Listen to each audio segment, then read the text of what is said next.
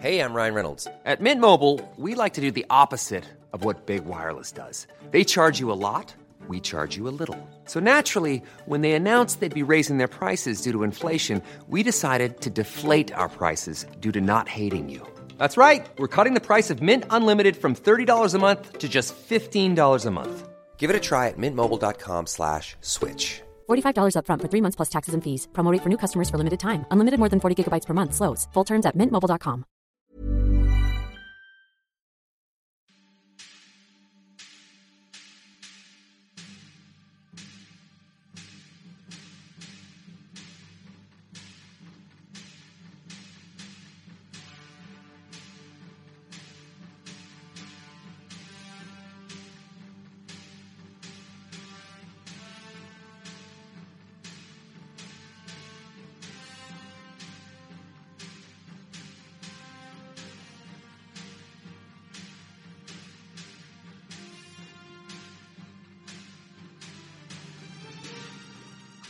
Welcome to this week's Failed Critics podcast. I'm Steve Norn. I'm joined by Owen Hughes.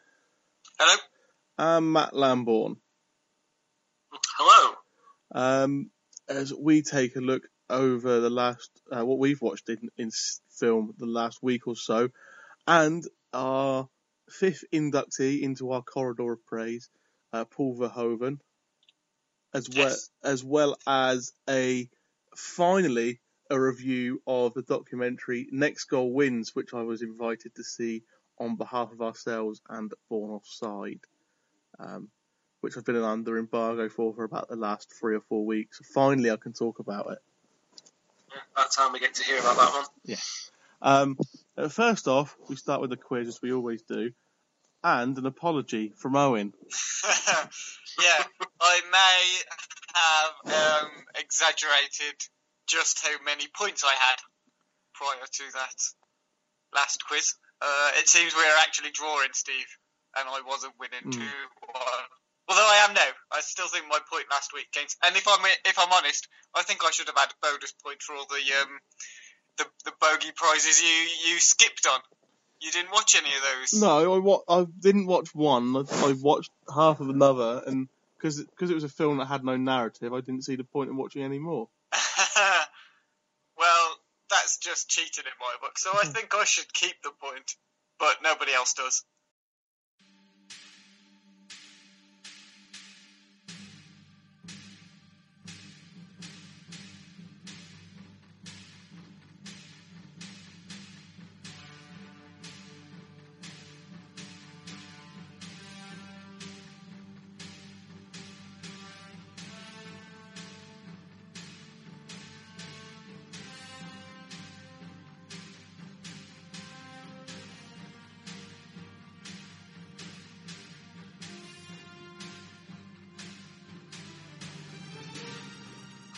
Welcome to this week's Failed Critics podcast. I'm Steve Norn. I'm joined by Owen Hughes. Hello. And Matt Lambourne. Hello. As we take a look over the last, what we've watched in film the last week or so, and our fifth inductee into our corridor of praise, Paul Verhoeven, as well as finally a review of the documentary Next Goal Wins, which I was invited to see on behalf of ourselves and Born Offside, which I've been under embargo for about the last 3 or 4 weeks. Finally, I can talk about it. About time we get to hear about that one. Yeah. First off, we start with a quiz, as we always do, and an apology from Owen. Yeah, I may have exaggerated just how many points I had prior to that last quiz. It seems we're actually drawing, Steve, and I wasn't winning 2-1. Although I am now. I still think my point last week gains. And if I'm honest, I think I should have had a bonus point for all the bogey prizes you skipped on.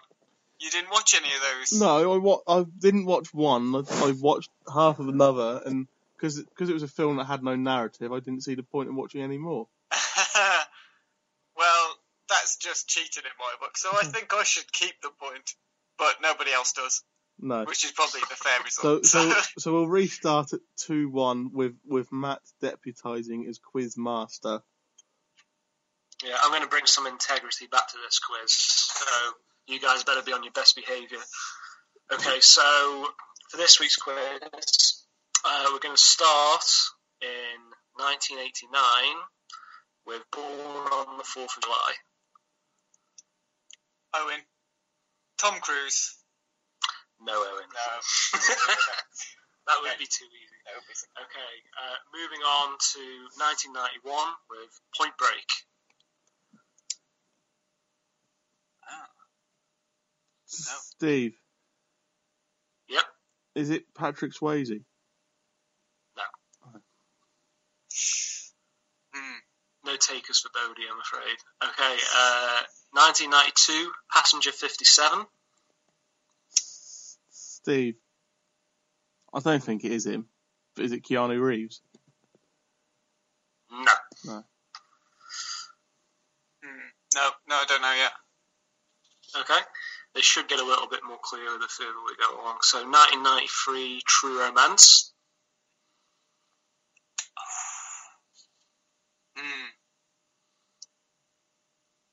I'm not even going to guess yet. I'm going to leave it.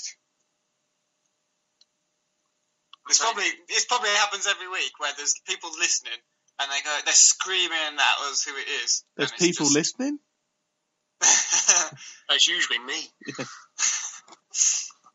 No. So, okay, we'll move on to the next one then. 1993, sorry, that was the last one. 94, Wyatt Earp. 94, Wyatt Earp? Yeah. I feel like I should know it. I think you'll get it at the end. Okay.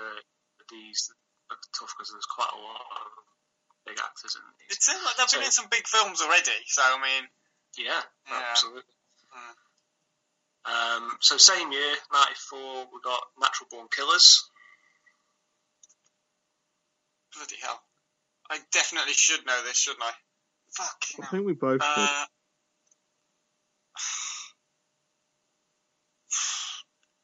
I don't know. Oh, we're starting to get to the good stuff now. So, 95, Heat.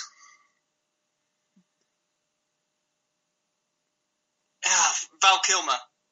No. Any takers, Steve?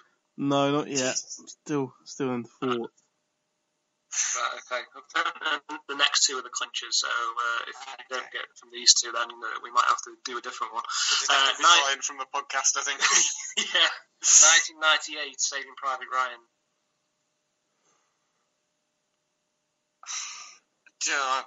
I don't know. John Voight. No. No. Give us a clue. Is it someone who's like famous for Paul Verhoeven films? No, it's nothing like that. Nothing like that? No. Okay. In Private Ryan and then the next film I'm going to give you, he plays very, very significant parts. So it's not Tom Hanks then? It's not Tom Hanks. If that's your official guess for that one. No. So did you say significant or insignificant? He plays a very significant part in Private Ryan and in the next one I'm going to give you, which is why I was hoping that you should get it off these last two. Right, okay. And then 2001, Black Hawk Down. Steve. Matt Damon. No. Who else was in both of them? Who was... Steve. Yeah. No, hang on. Owen Wilson wasn't in Saving Private Ryan. So why have I thought of that? He was in Black Hawk Down though, wasn't he? Who? Owen Wilson. No, that was another film, wasn't it? Yeah, you're on that Behind Enemy Lines, I think. Yeah. Same thing. I don't know. I can't even remember. A clue that might help you with the last two. The guy we're talking about plays a very similar role in both of those films. Not the main guy, but close to the main guy. I think I know who it is and I don't know the actor's name. Like last week. He was in. Was he in the last series or two of Lost as well? Don't know. I've never watched Lost. You're not missing out. Not based on the last two series, anyway. I'm stumped on this one. Will you accept the character name? No, you can't really. That's a bit unfair. Yes. No, I'm never gonna know his name. I could think for a million years and I wouldn't be able to guess his name. Have you got a character name? Yeah, but I can't have the point for that. Are there more films that we can guess from, or are they just, majorly obscure? Yeah, if you go any further forward or back than those, then it's getting truly into the realms of obscurity. Right. He has done some TV work, if that helps, quite a bit actually. Let me just have a look at what some of the stuff he's been on TV in the last 2 years. CSI Miami, Always Sunny in Philadelphia, Hawaii Five-0, oh my god. Yeah, I'm going to let Steve have a go at guessing the character's name then. This is going to be... This seems quite... like I should know it, because he's been in a lot of films I've seen, but... Well, I think that it's... But another thought's just come into my head of who it could be, because he's done quite a lot of TV work as well. But prior to that, I was thinking it was the guy who played the translator in Saving Private Ryan, who's played a character called Upham, I think, who's the one who's really rubbish and doesn't really kind of want to do anything or kill anyone or do any war stuff until right near the end. The pacifist guy. Yeah, that's the word, pacifist. Yes, it's not him. And the only other person I could think of wasn't Giovanni Ribisi. Wasn't he in Saving Private Ryan? He got shot quite. He was in it, but he's not the guy we're after. And then he's done quite a lot of TV as well. But obviously, it's not him, so I give up. Was Woody Harrelson in his with him? No, it's not Vin Diesel, is it? Because he was in Saving Private Ryan very briefly.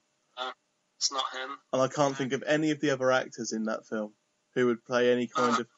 it was obviously the troop of them that went to find Ryan. Yeah, he's in the main gang. So he's not Vin Diesel, he's not Tom Hanks, he's not Giovanni Ribisi, he's not Upham, and then there was... I'm not going to get the points for this, I can't, but there was the Jewish guy who got stabbed in pretty gruesomely, and then there was the other one guy who survived, and then there was the kind of fatter guy who was second in charge to Tom Hanks. So it's got to be one of those three. Yeah, it was the fatter guy, Tom Sizemore, conveniently enough, who we were looking for. I'm going to have to IMDb who the fuck that is, because I'll probably recognise him as soon as it... You will. Yeah, okay, I know him by face, I didn't know his name. Yeah, I would never have guessed that. I would never have gotten there. Blimey. So I think we call that one a draw. Does that mean I win then, or does nobody get any points? Well, it's first to three, isn't it? So how do no one gets any points. How can anyone get points if no one got the question right? Well, it's a draw, isn't it? You get a point each in football if no one wins. Yeah, but this isn't football, is it? Yeah. There's no point if you're only playing against each other, though. No. Yeah, I guess.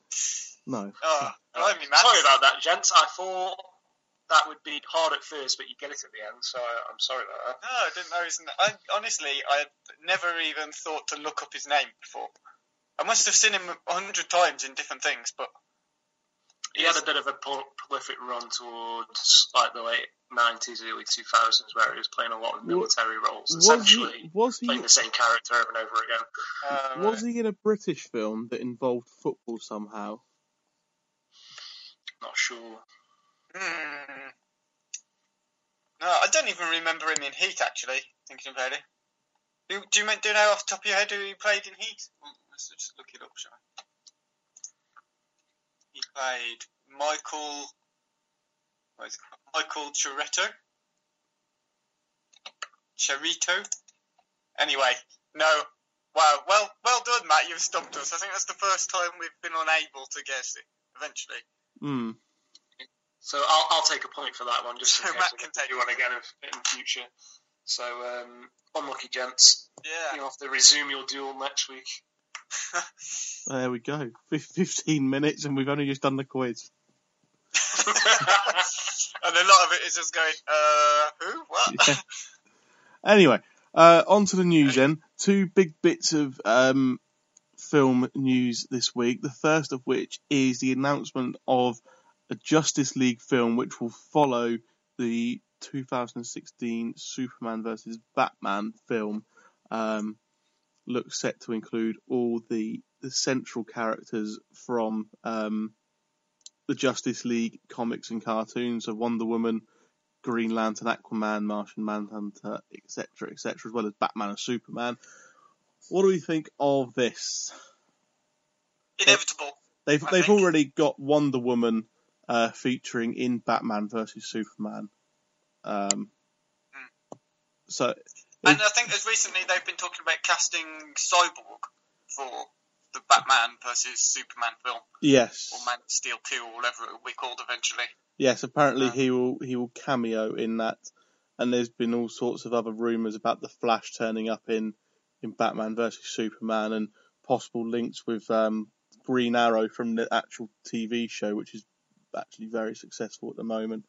But it's a lot of that's just rumours at the moment. It just seems to me that they're trying to do all what the Marvel have done with Avengers without doing any of the legwork that they've done with the Avengers. Yeah. It's hard to get excited about it when it's so many years away as well. It's one thing having Batman vs Superman lined up and getting everyone chomping at the bit for that one, but this is so far away, and if they don't get the first one right, no one's going to give a shit about the second one. I mean, it's too far away for my liking. But with Avengers, they had such a build up because they had two Iron Man films. I suppose you even go far back as the Hulk film with Edward Norton. Even that was meant to be part of it, even though he didn't come back. And then you had Captain America and Thor and everything just building up to it. Whereas this is just like, we've done Man of Steel, wasn't that good? We're going to do another one. Then we're going to do Batman vs Superman. And there you go. We're not even going to introduce the other characters properly. Just they are. Yeah, I mean, it feels a little bit like riding on the coattails of Marvel. I like DC Comics, I used to like DC Comics. I like most of their films that they've put out, even stuff like Green Lantern. I try to look for the positives in it. But it feels a little bit like they've gone, right, Marvel have now warmed everyone up to the idea of this, collaborative franchise type film where you've got superheroes in different films and then bringing them all together.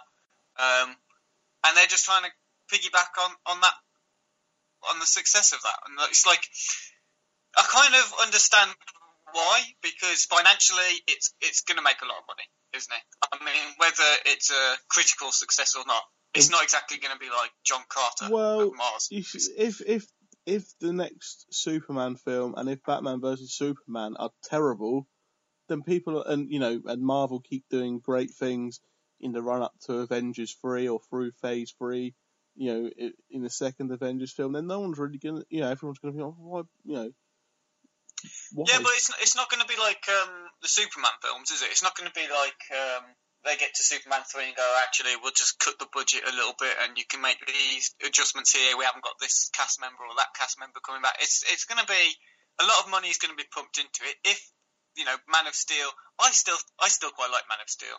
And I don't think it was universally as panned. I liked the first 2/3 of it, and then until Superman started killing everyone, then it was a bit... Exactly. Then it went downhill, which is, a fair criticism, I think. Man of Steel 2 is going to do really well, regardless, because it has Batman in it. That's just a selling point anyway. People will go and turn up and watch that. And then in a Justice League film, people will still go and watch it just because it's a Justice League film. So I don't think they've got to worry about, is it going to be any good or not? Because ultimately, they're going to make a profit. That sounds very cynical. And that's like, they're not actually going to put any thought into it. They are. I mean, I think it's fair for us to criticise them for saying, making all these announcements so far in advance, and perhaps it will kill any momentum because it will be just dragging on for so long. But at the same time, they are doing a lot of preparation for it well in advance. So you'd hope that they're giving themselves plenty of time to prepare for it properly. I don't know.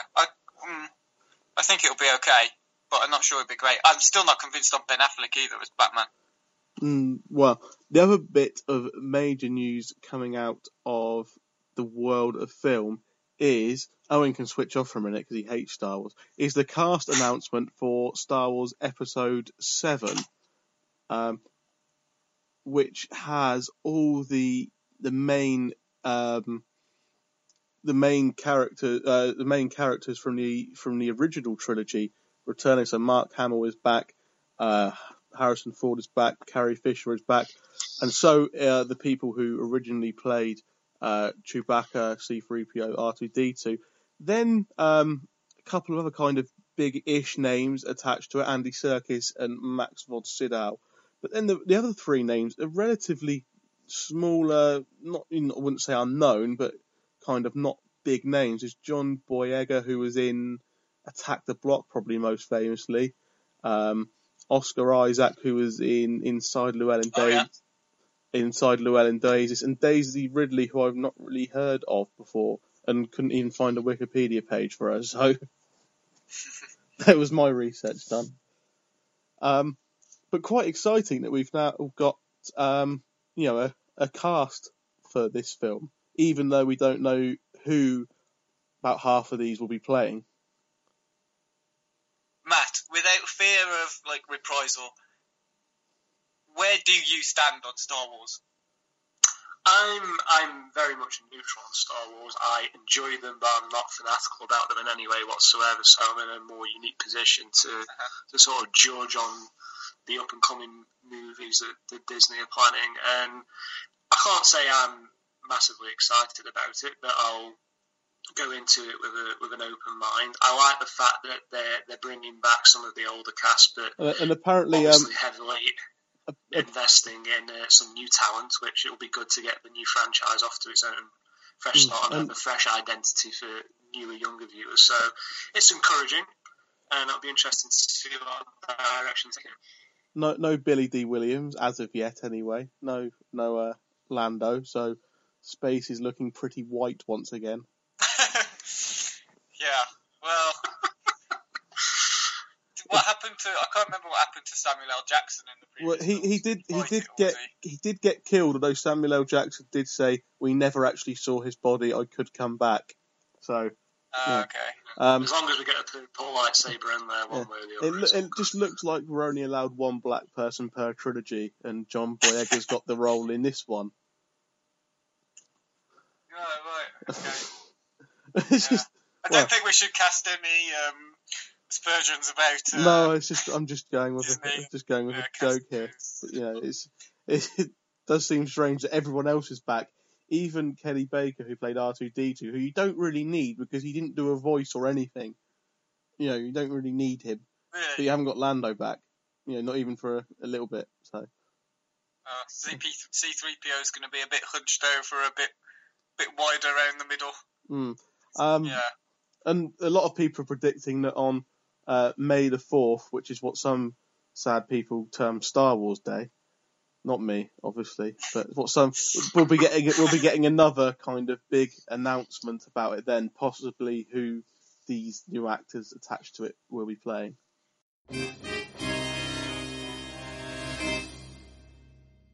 So then, what we've been watching, where we look at the films that we have watched over the last week or so. Matt is going to kick us off. Yeah, so in anticipation of today's Corridor of Praise, I've just been touching up on some Paul Verhoeven movies, just to get reacquainted with them before we have a little chat about that later on.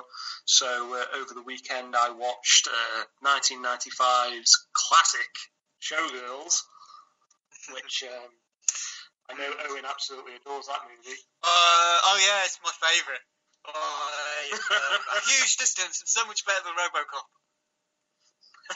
No, it's not. I fucking hate it. You're going insane. Yes, I am being sarcastic.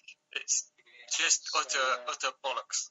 Yeah, so just to touch up on Showgirls, it stars Saved by the Bell actress Elizabeth Berkley as a drifter who makes her way to Las Vegas in search of fame and fortune and ends up becoming a stripper, then gets into the world of the Las Vegas Showgirl, and the film primarily focuses on her struggle to sort of leave behind her sort of murky past, and no matter how hard she tries to avoid using her looks or her body to get ahead in life, it ultimately always ends up coming back down to that, and it's the only reason people are actually interested in her. The film was a cataclysmic bomb at the box office when it was first released. However, it became reportedly one of MGM's most successful ever home releases, and making them many, many millions from probably adolescent young men pre-internet era getting their kicks due to the amount of eroticism involved in the movie. It's largely panned, but if you go into it and take it none too seriously, I do find it quite entertaining in the respect that it's one of those films that is so outrageously bad that it is weirdly amusing and entertaining at the same time. And then after that, I've got on my Sky HD recorded box Starship Troopers from, I believe it's 1997, which is the Robert Heinlein book remade by Paul Verhoeven, which is the story of a future whereby the human race is at war with an insect race on another planet. I mean, you've seen this one. I take it you've seen this as well, Steve? Yep. Yeah, I think it's brilliant. It's great fun. It's what he does best, isn't it, Paul Verhoeven? I think the sci-fi films he's made are the things that he's the most, naturally gifted at converting into very intelligent and entertaining films. Yeah, I would definitely agree with that. The cast of Starship Troopers is somewhat wooden for the most part, but the observations it makes on the sort of political landscape of the world it finds itself in is extremely interesting, and it certainly has enough sort of popcorn violence in there to satisfy even the most casual cinema viewer, I think. So it sort of achieves well on all levels. And I remember seeing it as a teenager back in the day, and it's actually one of the very first films I ever bought on DVD. I went out and bought a DVD player with 3 brand new movies, one of which was Starship Troopers, so it's got a very fond spot on my DVD collection, so it's always a nice one to go back to. And a lot like the classic 80s action movies, it's one wherever you see it on late night on TV, it's one of those ones you're always tempted to try and watch again, because it will provide entertainment if you watch it for just a little bit, or if you're able to sit through it to the end as well. So yeah, it's a hearty recommendation for me for that one. Do you know one of the things I really like about Starship Troopers is it's the way that it handles feminism, because in the previous couple of films he made, Paul Verhoeven got a bit of stick for that. But the sexist or misogynistic way perhaps it treated some of his female actresses and characters. But in Starship Troopers, I think, is it the opening scene where they're all in the shower, in the changing rooms? And it's just that actually they're not men and women, they're just soldiers and everyone's the same. And I think that was a really sort of subtle and very clever way for him to try and address some of the criticisms he's received. Yeah, there's a lot of female empowerment in that movie, oddly enough. There's actually the female lead played by Dina Meyer, who's also in one of the Saw movies. I think it's Saw 2. She plays the character Dizzy, who's part of the love triangle that the movie focuses around, and she's a very sort of robust, tough female lead. Yeah. In that, which arguably is even more heroic than Johnny Rico's the film's major storytelling role. So yeah, it's definitely a different twist for Verhoeven, although he does have a history, generally speaking, of creating very powerful female characters. Occasionally in some of the films he'd done before then, they were a little old-fashioned misogynistic views, as you say. So yeah, it's an interesting twist on that one. What do you think of Starship Troopers, Steve? It's good fun. It's like you said, it's got some interesting and kind of brave, well, not so much brave, but interesting messages it's trying to put across as well. But it's certainly a fun film as well. If you don't want to kind of pay any attention to that kind of thing, you just want to watch a fun sci-fi film with people blowing up aliens that look like insects, and yeah, brilliant. Yeah. Big giant bugs full of what can only be described as the guns from Pat Sharp's Funhouse inside them. They just explode all over the place. Yeah. That's an excellent analogy. I like that. But one of the things that gets me about Starship Troopers is a couple of elements that I think particularly appeals to a lot of male viewers of the film. It's very much split in half. You have the sort of coming of age first half of the movie, where the protagonists are all at high school and entering into boot camp, and there's the love interest there as well. And then you have the actual war elements, and they get to the insect planet later in the movie.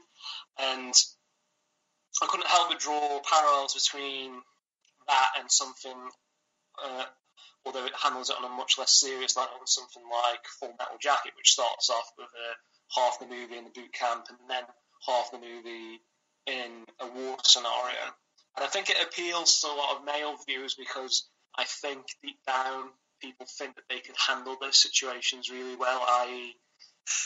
think they can be disciplined enough to handle boot camp and would thrive in that environment. The boot camp scene in Full Metal Jacket is particularly renowned and popular amongst fans of the movie. And then you have the war element, which I think everyone fancies having a go at endless hordes of brainless insects, as long as you've got the firepower to do so. A little bit like in zombie movies. I think everyone likes the idea, as long as they have the right weapons, they wouldn't mind having a go at them. So I think that's something that appeals to certain viewers of the film as well. Yeah, but like Steve says, I think ultimately it has got this great message, but it's just a really entertaining, fun, kind of epic sci-fi action film, isn't it?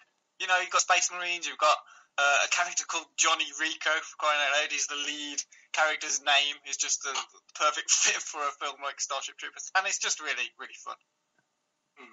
Yeah, and it is a decent adaptation of the book. It's not 100% true to the source material, but relevant enough to keep fans of the book interested in it. And I do believe at some point in the future it is going to get remade into a like-for-like remake of the actual book in its proper form. But yeah, I guess we'll come on to remakes when we do the yes, we certainly will. The thing later, yeah. Yes, Owen, what have you seen then? I had a week off work, so since Thursday, whatever it was, 17th of April, I watched 27 films. I watched a lot of films on my week off. I didn't go on holiday. I had a week at home just pissing about, doing whatever I felt like, and most of the time I felt like watching a film. So, so I watched quite a lot, and some of them were really good. I watched about 8 John Wayne films. I'd say 2 were really good. 3 were okay, and the rest weren't very good. But then I also watched a lot of horror films. I watched some Nightmare on Elm Street films, and I finally finished off the Saw franchise, which has taken me years to get through. I quite liked the first Saw film. I thought I wasn't really looking forward to it when I went into it. I kind of expected it to just be torture porn, but then it had quite a clever motto to it. I think it was a little bit different to what I expected, and it was quite tense, and it was really gruesome as well. Then I watched the sequel, and the sequel I thought was a bit gimmicky, a bit naff, and then Saw 3 wasn't great. I wasn't very impressed with Saw 3. So I had a huge kind of hiatus from the Saw series.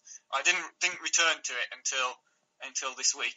And the first one that I watched was Saw 4, which I've actually got sitting on my shelf. I've got an extreme limited edition DVD with like a weird Saw cardboard thing in the cover, and it's all very fancy, and it's just been sitting there for ages. And it was really bad. Saw 4 was the worst fucking film in the franchise, and one of the worst I saw in the whole of those 27 films that I watched. I know you said you've probably seen Saw 4, Steve, and I think, Matt, you're a big fan of the franchise anyway. Would you? Yeah, I haven't managed to catch the last couple that came out, but okay. I really enjoyed the original 4. You like the first 4? Okay, it's interesting. I think Saw 4, they sort of changed... was it that they changed director? I think it carried on with the same director from Saw 3. Well, I just found it just really... It was naff, and the story was just going nowhere. It wasn't scary. I kind of lost its message a little bit, and I just thought it was just a really cheap, shit, badly acted, uninteresting horror film. So you see, I think the problem that you might encounter there is that if you watch all of them back to back, you become so desensitized to the brutality of them that it's almost water off the duck's back. But if you were to see them like every couple of years in cinema, and you're watching it with an audience who's quite squeamish, it's so entertaining. Yeah. It's really, really good to watch. Well, like I said, I hadn't seen the first 3 for a couple of years. It must have been 2012 when I last watched a Saw film. So this was me watching Saw 4 for the first time, and that was the first one I watched in the rest of the franchise. So I kind of then thought, well, I'll give Saw 5 a chance. If Saw 5 is really bad, then I'll just forget it. I'll just leave it again for another few years until I kind of get the itch to watch them. But I think Saw 5 was more enjoyable than 4 for me. 4 was, like I said, apart from the fact I've got this lingering memory of it being really bad, most of it, the specifics of it were entirely forgettable. I think Saw 5 brought a new director, which it needed, some new ideas. Although it didn't seem like a lot of it had changed thematically, you know. But although it kind of kept the characters going, and at this point it feels like, okay, the series as a whole is now going somewhere. Saw 1, the first film, is very good as a standalone film. In fact, I think I've seen Saw about 2 or 3 times, and each time I've kind of found something different in it. I don't suspect I'll get that from the rest of the series. I think they do just go into gimmick mode. But Saw 5, I thought it was better than 4. And it's probably the best one after Saw, I think. Although a lot of the characters in it are very dense, and the decisions they make are very stupid, and the whole film itself kind of feels like it wants to be, Fincher's Seven. It wants to mimic that style. It wants to be this thriller, the psychological thriller sort of film, rather than perhaps the horror films that the previous ones have aimed for. But it didn't feel as clever as that at any point. It wasn't as subtle either. It was a bit mockbustery, if you like. It's like someone's trying to make Seven with a really limited budget and no idea how to write good characters.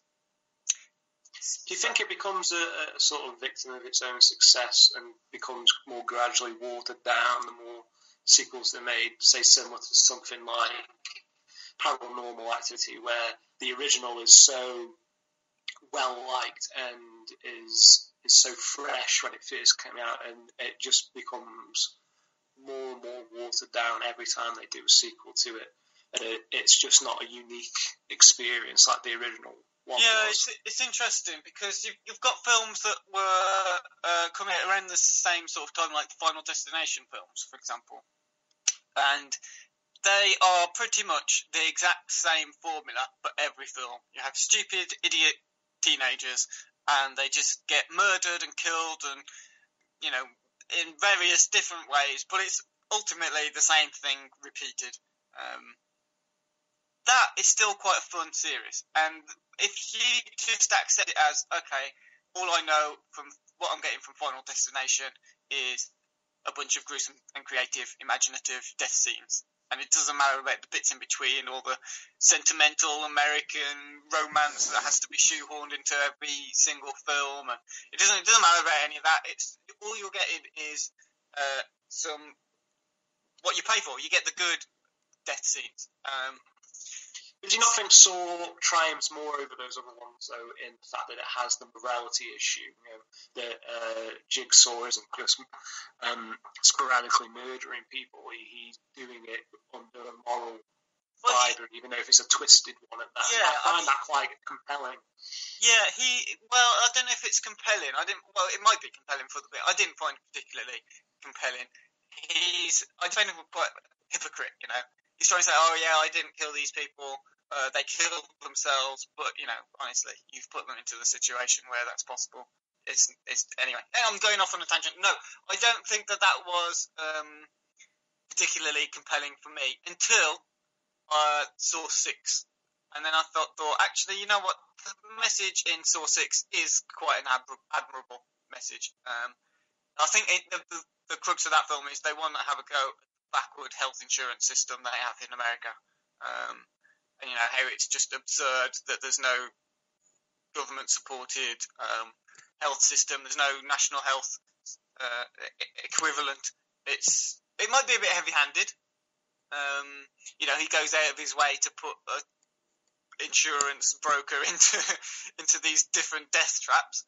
But at that point, I thought, okay, it's more than just you have to make the most of life, as you find it. It became then about, right, there is a hidden message that's been running throughout the rest of the series, and this is where they're actually tackling kind of a political issue, which was quite nice, and it did give the film an extra quality that was perhaps a bit lacking or a bit more flimsy in previous films. But the quality of Saw 6 was like a bad episode in a Saw TV series rather than an entry into a horror franchise. And I think that was what I found most disappointing about Saw 6.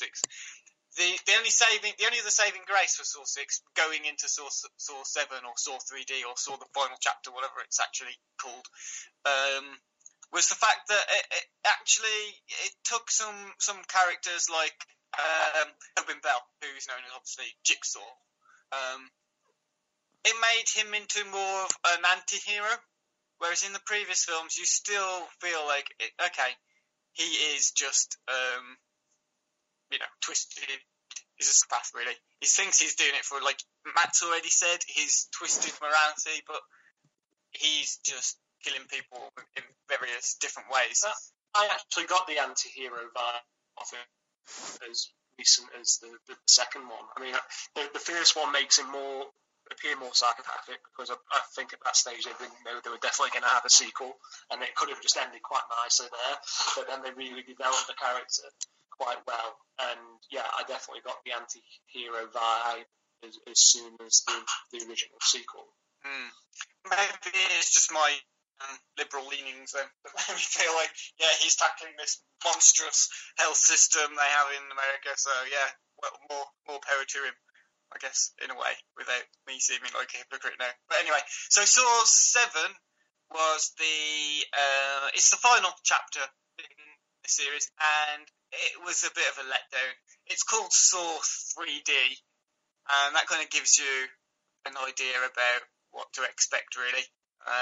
It went way too into trying to have all these flashy, showy images, which, we've complained about it on films like Captain America in the past, where 3D is just pointless. It looks even worse when you're watching it on a 2D screen, and all you get is things flying out at you, and it's like this same thing over and over again. And they kind of missed an opportunity. Quite early on, they introduced a lot of the different characters who've been in the previous films. So I was expecting it to go down a route where it's kind of realised it's the final film. Instead of taking itself very seriously, it's going to have one last hurrah and throw all these other people who survived different traps in the past and put them back into a situation again, which would be slightly hypocritical, admittedly. But no, it doesn't. It doesn't do that. It just has a new story, which is itself is quite weak. And also, the problem you have now in the final chapter in the Saw film, Tobin Hooper's not in it anymore. Tobin Bell isn't in it anymore. He's a voice that appears, and I think in one or two flashback scenes, but his character's not the antagonist anymore. So I'm not going to talk about what happens and stuff in case there's anyone who's not seen any of the films yet. And that kind of impacts on the film. Yeah, basically, I didn't really enjoy Saw 7 very much. And what I've learned from these films is Saw 5 is decent, Saw 6 has a decent message. The franchise as a whole,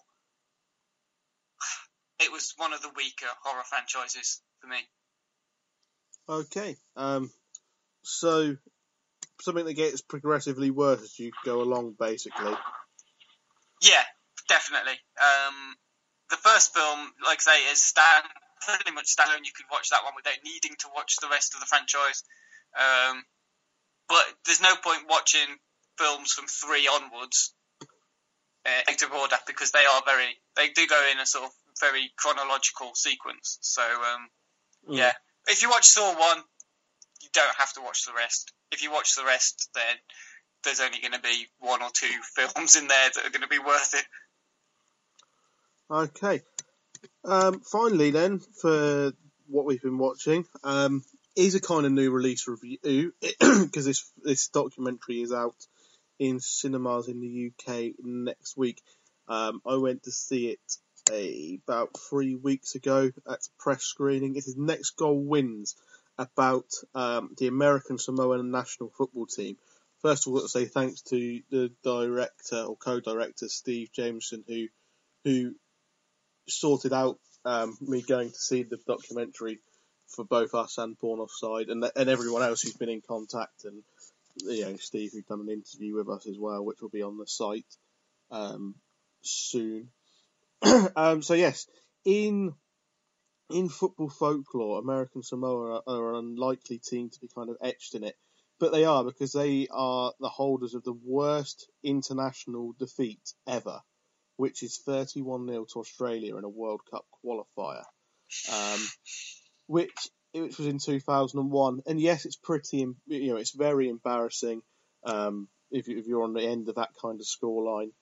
And it definitely holds some kind of weight within their national sporting consciousness.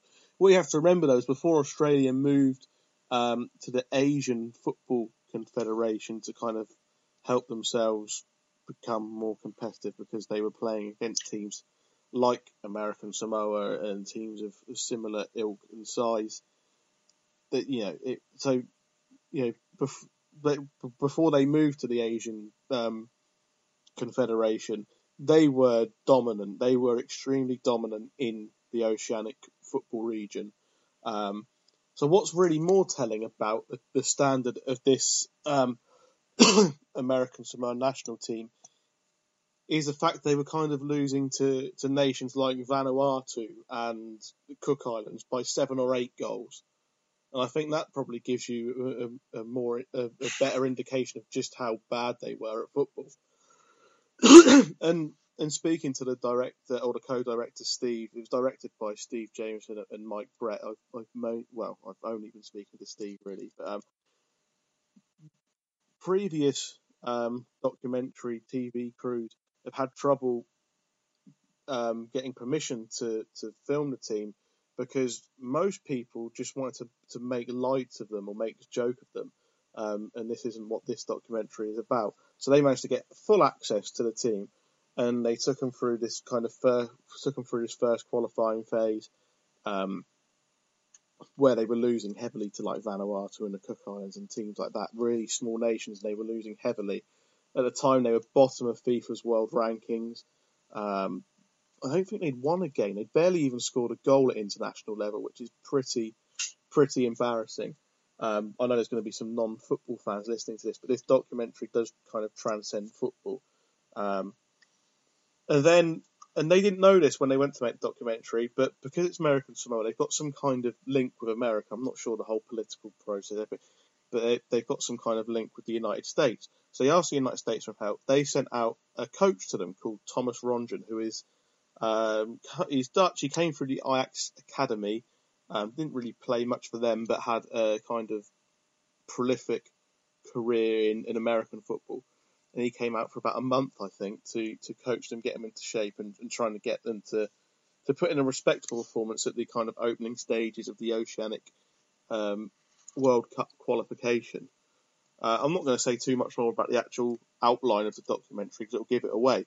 And you can, I suppose, people can look up American Samoa's results if they want to. It's not going to be particularly difficult to find out online the results of International Football World Cup qualifiers. The main thing about this documentary, which makes it so good and makes it kind of transcend football, and the characters in the documentary. There's three or four kind of main ones. We'll start with the goalkeeper, Nicky. He is the goalkeeper from the 31-0 defeat to Australia, and he just seems like a glutton for punishment because he keeps returning. He won't leave the team. This defeat seems to have an effect on him, a profound effect on him that he can't shake it. It kind of seems to weigh heavily on him, and he just wants to kind of exercise those demons and get a win or perform well, get some kind of respectable result. There's even a joke in the film which is perhaps serious. He'd sometimes just play against the computer, against Australia to try and see if he could win on the Xbox or the PlayStation. The coach Thomas himself, he comes over with his wife, really gets into the culture, really gets involved with the team. They are, he said in the documentary, this is the kind of worst standard of football I've ever seen. There's a clip near the beginning where you see players dribbling in and out of cones, and genuinely, I thought I can do better than that. And that's not me being arrogant. They were that bad. But he comes over with his wife, really adapts to the. So he really adapts to the culture. After an initial kind of shock of how bad the team are, he knows what he's got to do. He gets the team on board, and he really works well with them. He also brings in some players from America who have got American Samoan heritage.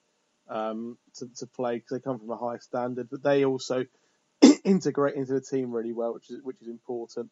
The most important character and probably the most interesting character is Jaya, who is the first transgender person to play in a FIFA World Cup qualifier or any kind of FIFA recognised international match. And in American Samoa, transgendered people, they've it's more accepted. They've actually got a kind of name for it, and it's like a third gender in their culture, and it's more widely accepted than it might be in certain other cultures. But she's integrated into the team, really well, just accepted as a normal person, normal part of the team. Which is something that she's admitted in interviews. There's some fantastic interviews with her online, actually, which are well worth reading.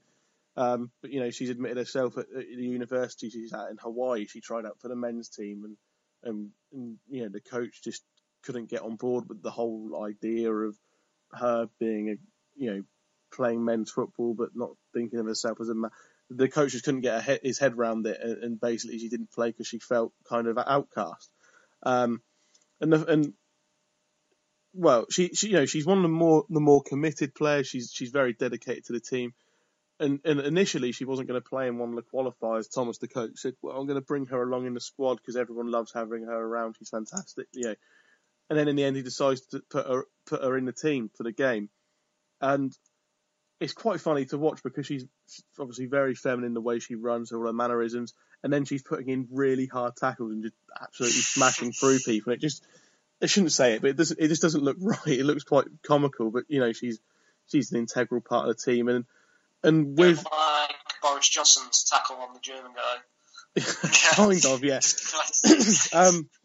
But it's quite refreshing to see that somebody, obviously being gay and being transgender, two completely different things. But whereas in Western football or, top level football, professional football, we haven't got any gay players. We have certain players coming out after they've retired, like Thomas Hitzlsperger recently. There are currently no out gay professional players. And it's just quite refreshing to see that somebody who is different is accepted into this team. And you just think, why can't all football be kind of more open and like that? It doesn't really make any sense why it's not. It's also got quite a good contrast because this is obviously the lowest standard of football you're going to see on the international stage. And you compare that with what's going to happen this summer at the World Cup, where it's all multi-millionaires, Wayne Rooney on £300,000 a week, playing in the biggest stadiums that have used kind of cheap labour and people have died making stadiums. Such an interesting contrast to the two of those. And I've said before, I've got to wrap this up now because we're getting pushed for time. But I've said before, it's about more than football. Football is obviously the central thing to the film, to the documentary. It's why they made the documentary, but it's more about hope and ambition and togetherness, spirit, desire, and just kind of what it is to kind of be a person who wants to achieve, succeed, overcome kind of past problems, like Nicky the goalkeeper being part of the 31-0 defeat. It really is about more than football. So if you don't like football, go and see this because it's about more than football. So that's about all I've got to say for that at the moment. We will have an interview on the website. Both of these will be on Failed Critics and Born Offside. We'll have an interview with the co-director Steve Jameson, and we'll have a written review of the documentary as well. It is out. It is out nationwide previews from the 7th of May and general release from the 9th of May in selected cinemas. That's Next Goal Wins. Definitely worth a watch. And that's all for what we've been watching. And up next is our induction into the corridor of praise of Paul Verhoeven.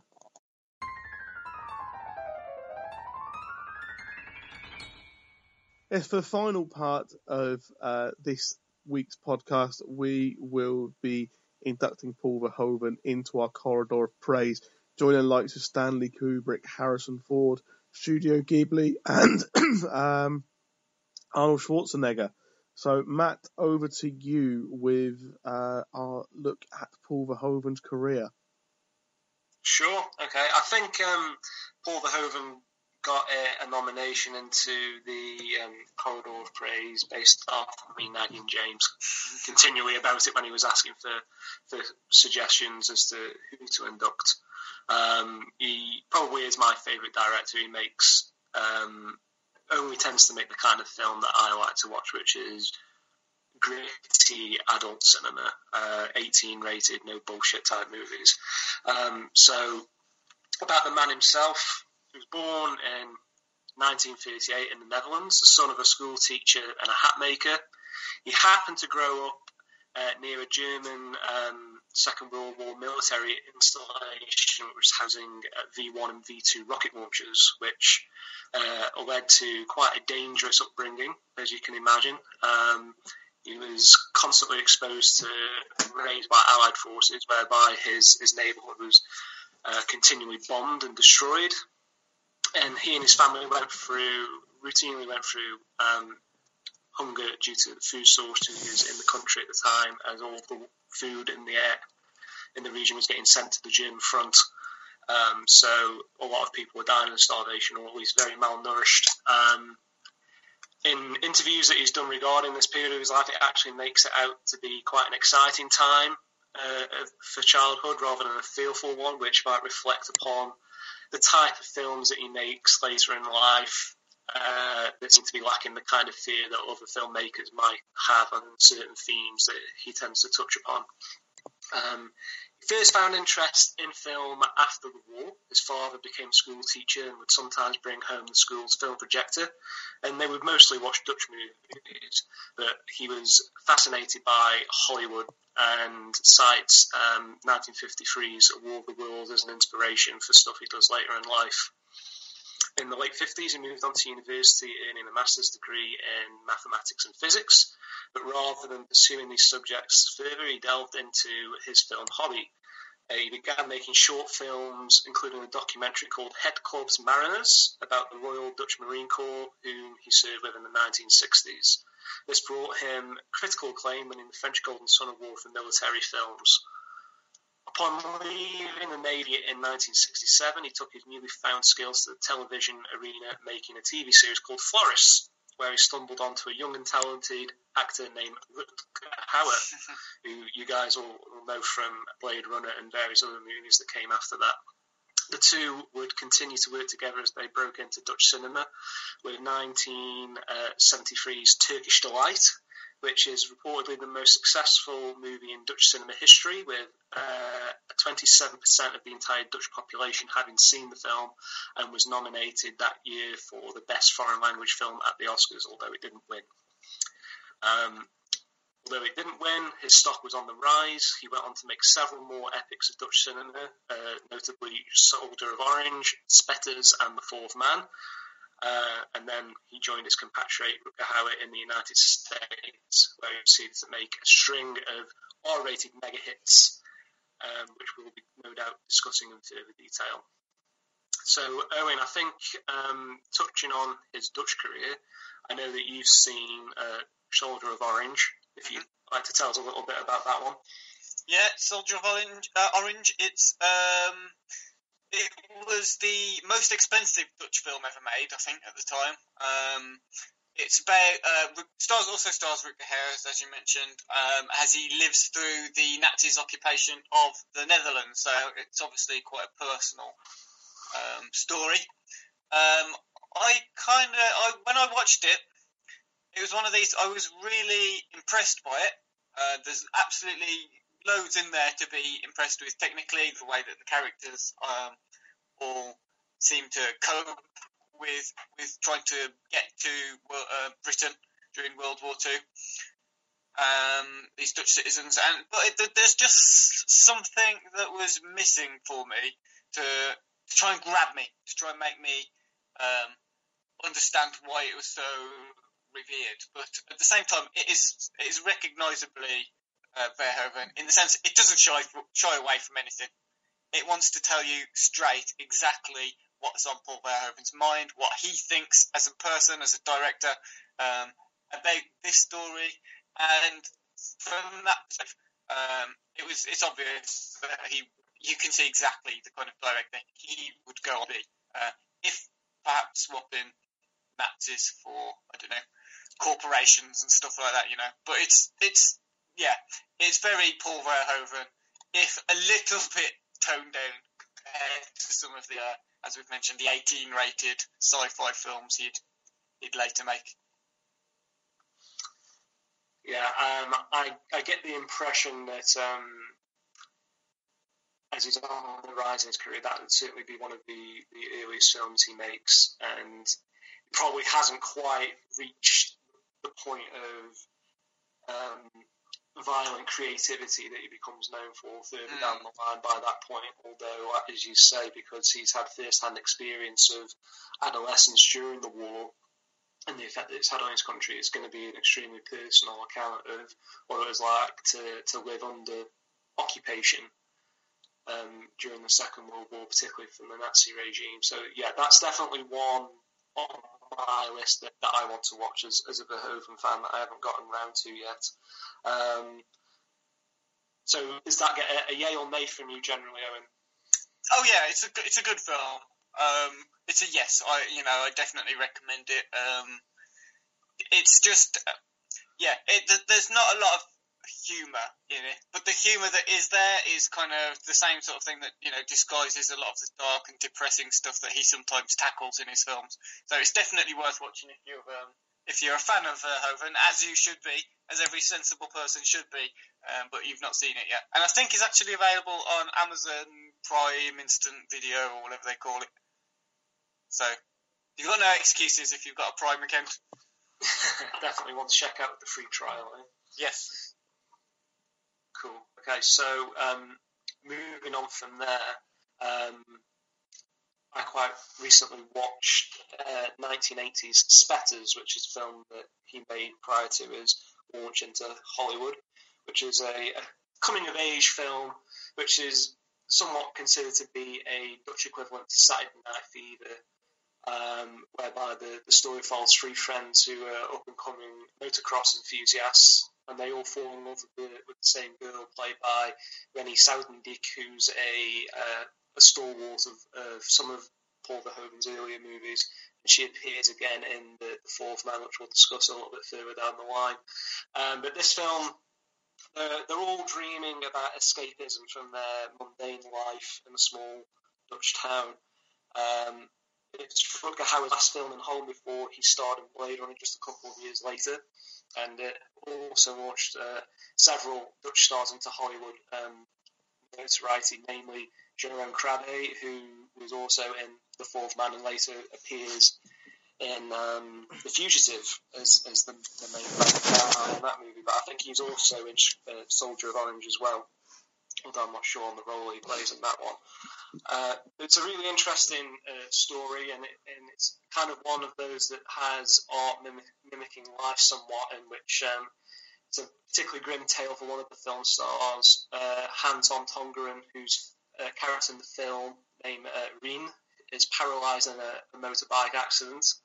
And then his character later goes on to commit quite a grisly suicide in the movie, where he drives his car into moving traffic, which is quite grim.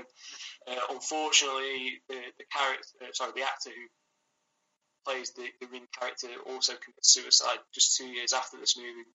Reputedly, he was struggling to separate his in-film characters from his real life.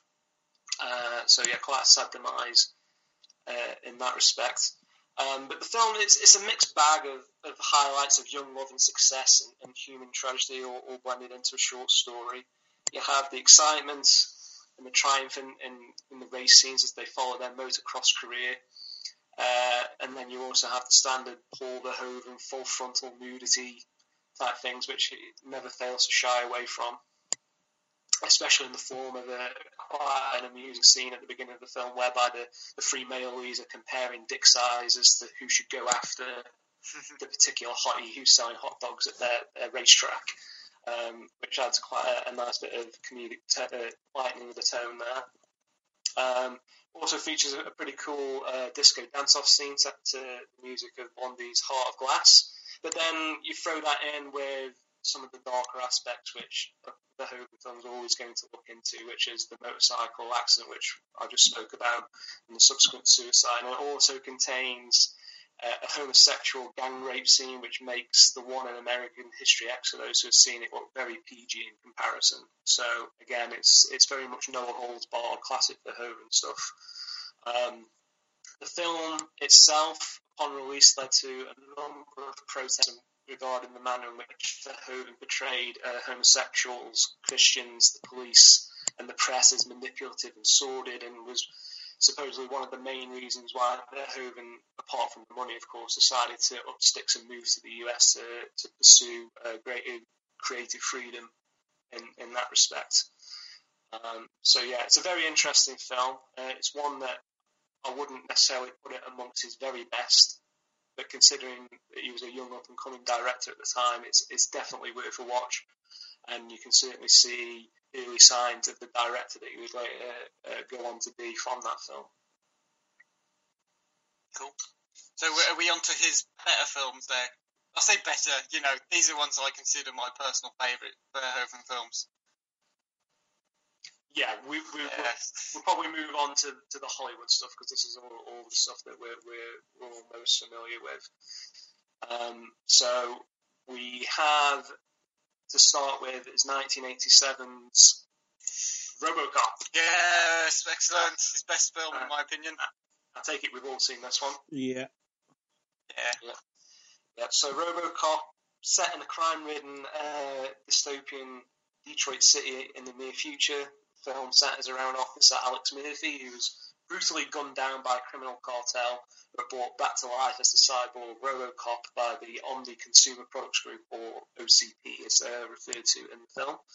I think it's fair to say, and we would perhaps agree, that this is Verhoeven's best film. Yeah. Certainly one of his most popular. Interestingly enough, when he was handed the script for RoboCop initially, he threw it away in complete disgust. He thought it was a silly premise. And it was only when his wife decided to put the bin and have a read through it herself that she was able to persuade him to take another look at it, and the plot had more substance than the title of the movie suggested. And then eventually Verhoeven signed on to the project, and we're quite lucky for her intervention on that one, I think. Yeah, I was just going to chip in there and just quickly say that I think hopefully part of what he recognised was that there's a lot of satire to RoboCop, and I think that we've talked about in Starship Troopers already. That's the kind of thing he can blend satire and absolute brilliant sci-fi action together, like very few other directors can manage. Yeah, I would absolutely agree with that. It's got a good degree of action in there as well, but the obvious commentary it makes on American culture and satire is very smoothly sort of hidden alongside the ultra violence that goes into the movie as well. So you don't have one sort of dominating theme throughout the movie. But there wouldn't have been many directors around at the time who would probably try to tackle a movie in the way that Verhoeven did. Steve, what are your thoughts on RoboCop? It's another one, like we kind of discussed with Starship Troopers earlier. It's another kind of good action film that you can take as just a good action film, but as also, as you kind of mentioned with his wife reading the script, it's got a bit more depth to it as well. If you want a film with a bit more depth, and he's kind of, at his peak, that was the kind of films he was making. Was a film that you could take at face value as just an action film where stuff got blown up and people got killed, and it was quite fun that way. But there was also a bit more to it if you wanted a film with a bit more to it. Yeah, it's also got really good characters in it as well. As Owen touched upon when we were discussing Starship Troopers at the beginning.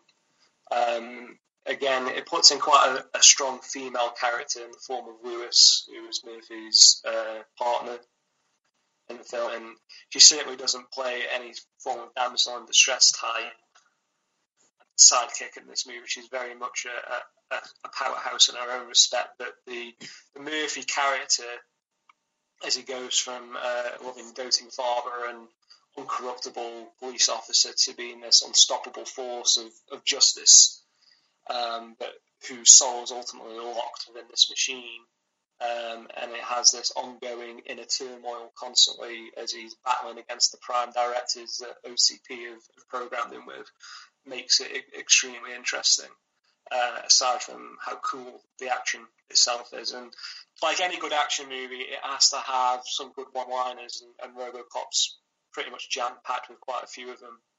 If you think about some of the corny one-liners that it's able to reel off,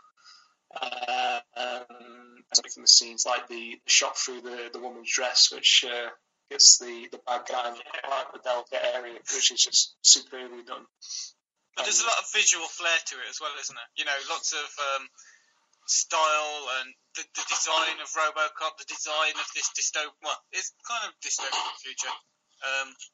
Everything just looks like a brilliant. It's the embodiment. I've said it before on the podcast. It's the embodiment of the 80s, and it absolutely is self-aware, knows exactly what kind of time it's living in, with all the commercialism and the excesses of the 80s, what it's kind of known for, and it just embraces it, and then starts to poke fun at itself, which it just makes the whole thing really entertaining. It adds a bit of humour to it, and yeah, as you sort of said, the characters are great, and each character kind of represents something else. So Murphy is kind of like just an honest person, then he's battling with himself against his own humanity, and what does that mean? And that's another bit which is adding satire on top of what is already a very clever satire about the 80s. And I personally think it's his best, but I know other people have another favourite of his, which I kind of understand and I'm not too fussed about, but do you mind me moving straight onto this, Matt? But Total Recall, I think. No, go for it. Yeah. We can all enjoy talking about Total Recall. Total Recall is the other one that some people often refer to as their favourite Verhoeven film, which I totally understand, because it's one of Schwarzenegger's best films, isn't it? If we're honest. Yeah, and just touching on that, I was re-listening to the Schwarzenegger Corridor Plays We Did, and Steve, I think you said that Total Recall was your favourite Arnie film, so I'm sure you've got a lot of love for this one. Yeah, it's certainly better than the recent remake. Yeah, I think we're all agreed on that. Yeah. No, another really good kind of sci-fi action film. Been a while since I've seen the original, but yeah, just good fun, and kind of, I think it was an 18, wasn't it? I'd be very surprised if it wasn't. But I think there's a cut of it that is 15, but it's definitely an 18. Yeah, just another all Verhoeven films. Another 18 rated film that does what an 18 rated film should do, and another argument is why we don't have so many today. They're just making action films desensitized so they can show it to the biggest audience possible. But anyway, another good fun sci-fi action film. Yeah, and it was reportedly one of the most expensive films ever made at the time that it came out, although it's debatable whether it was actually the very most expensive one made at the time, because I think Die Hard 2 came out the same year and was slightly more expensive, but it was certainly up there at the time, which it's unthinkable to think nowadays an 18 or even a 15 rated movie coming out that would have so much big budget behind it is almost impossible to imagine. Yeah. So it's quite a landmark in that respect. And another one that has great special effects as well. It shows that he's gone from making these very personally important films in Holland to making massive sci-fi films with, doing visual effects that other directors hadn't done at the time. Yeah, absolutely. And Arnold Schwarzenegger's almost preposterous way of performance, the grandiose nature that he brings to the screen, just adds to Quaid character much more. It's such a superb sci-fi action movie, and there's not people who've seen Total Recall who dislike it. And it starts up an interesting relationship between the director and one of his cast, being Sharon Stone, who obviously appears as one of the stars in his next movie, which is 92's Basic Instinct, which has a very, very special place in my heart for me. I wonder why. A sort of hairy-handed adolescent-type memory of mine. Pre-internet era, Basic Instinct has a very special place in my heart. But in itself, it's one of the most iconic erotic thrillers ever made. It's the story of the police detective played by Michael Douglas, who's investigating the brutal murder of a wealthy rock star, during which in the investigation he becomes involved in a very torrid and erotically intense relationship with the prime suspect, played by Sharon Stone, and of course is extremely famous for that particular scene whereby she's uncrossing her legs and has the whole police which is probably by the by these days, but at the time it would have been pretty eye-opening, to say the least. It's a pretty cool scene. It was, he got into a bit of trouble for this film, didn't he? Because it was deemed as a bit misogynistic, and I think the gay community had a very difficult time in the way he portrayed gay women or bisexuality in general, almost alluding to the fact that they might all be psychotic in some sort of way, or certainly they're all out to get people, which is pretty ridiculous. But I think he gets in trouble for most of them. Yes, that's true. But I think Basic Instinct was one of the big ones that caused a lot of controversy. I think I can appreciate what he was trying to do. He's trying to change how thrillers were seen, try and add a bit of edge to them, making them really aggressive, making them, they have to be sexy, and it's all blah, blah, blah, blah. I just think it was a bit of a shit thriller, to be honest. I can appreciate what he was trying to do, whilst at the same time thinking he didn't quite achieve it. It's just the second half of the film is really boring, in my opinion. Well, it's not quite as boring or as bad as Showgirls, which I think was the film that followed this directly. It came a couple of years later, but yeah, it's the next film he sort of did in his Hollywood lineup. And I've seen this quite a few times. I've managed to watch it a couple of times early recently, and it's hard to stick up for Showgirls because I do enjoy it, but I know from a critical point of view that it's not brilliant. And generally speaking, it's mostly to do with performance and Elizabeth Berkley, who's just so over dramatic in the movie. It's absolutely unbelievable. She eats dramatically, she talks dramatically, she fucks dramatically. The whole thing is just so over the top. It kind of adds to the psychosis of the character in an interesting way, and it makes her a more sort of believable psychotic in a way, if you want to look at it that way. She's a very broken character, and as we touched upon right at the beginning of the pod, the whole premise of the movie is that she uses her sexuality to get ahead in life, but it's the one thing she doesn't want to do, but it seems to be only the one thing that she has. And I read an interesting quote from Tarantino on the movie earlier on this afternoon when I was doing some research for the pod, and he says it's one of the best exploitation movies ever made, and that Paul Verhoeven was the only director around at the time who would have guts to make it, which for me as a fan of both directors and two directors who focus purely on adult theme movies, I think is a great tribute to the man himself. And I can watch Showgirls without feeling guilty about it whatsoever.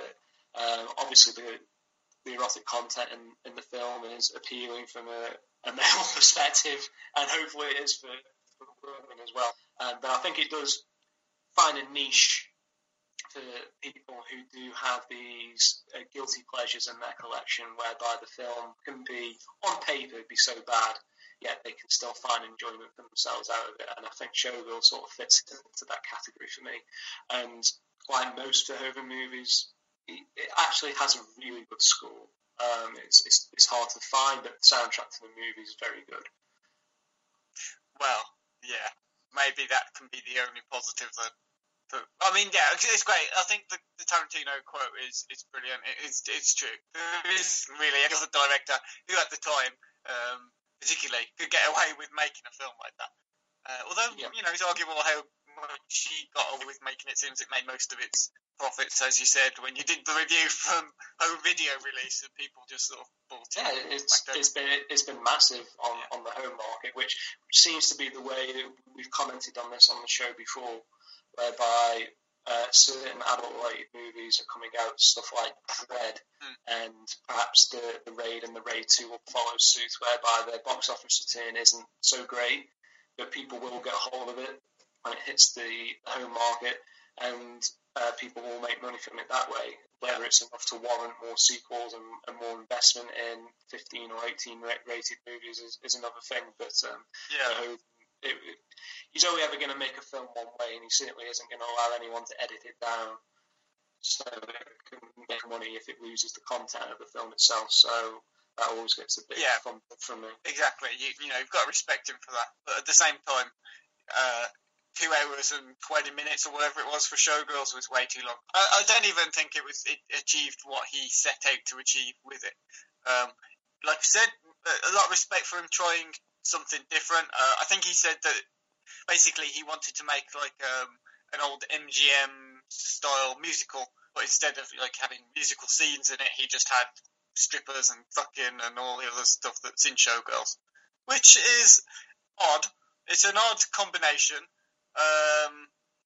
And even if he's trying to, I think he said they interviewed like 200 strippers and dancers before in Vegas to try and get an idea of the real lives that these people have in the scenes. So it kind of, Showgirls is going to be like an expose on the exploitation of these people in Vegas. It's not, is it? It's just a really melodramatic, badly scripted, 18-rated, showy-offy shit film.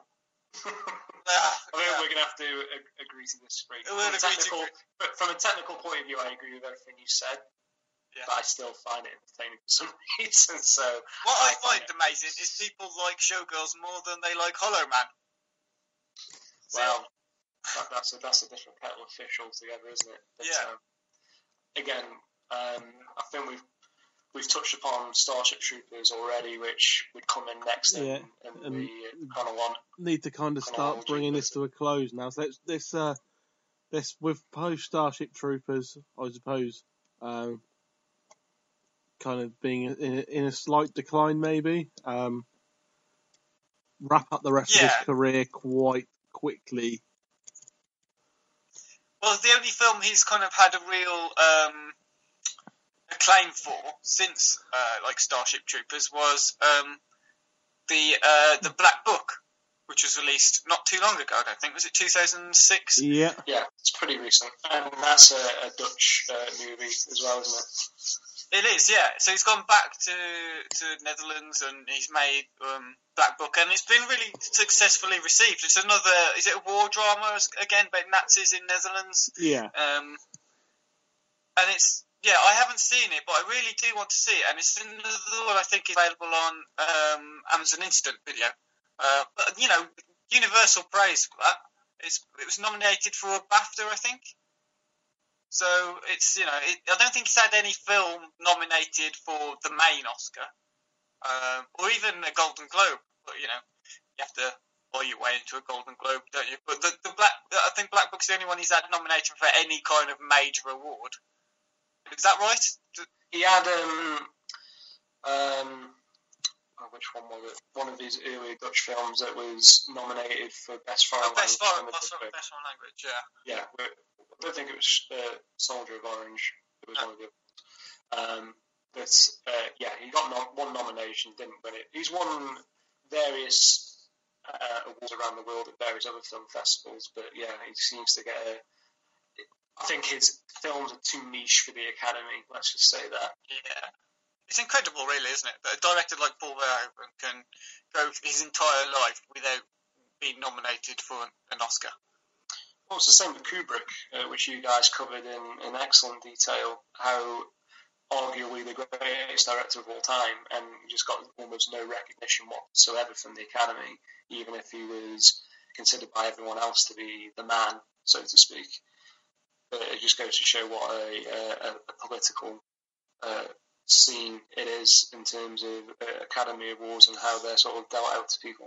That's right. But I guess he doesn't have to worry now, does he, Paul Verhoeven, because he's made it into our corridor of praise. So that's all the recognition he needs. That's exactly right. Their losses are gain, and we will make praise where it is due. And just an aside to all the great films that we've covered there, he's still continue to be linked to the up-and-coming Schwarzenegger Conan the Barbarian sequel, which, for me, having Verhoeven and Arnie, who's one of my biggest heroes, if the two came together for that project, that would be something to behold. I would get extremely excited about that. So fingers crossed that still reaches fruition at some point. Okay, so welcome, Paul Verhoeven, to the Failed Critics Corridor of Praise. Insert round of applause sound effect here. So, just to finish that off, guys, what is your favourite Verhoeven film, Steve, if you want to start off? I reckon it's Total Recall.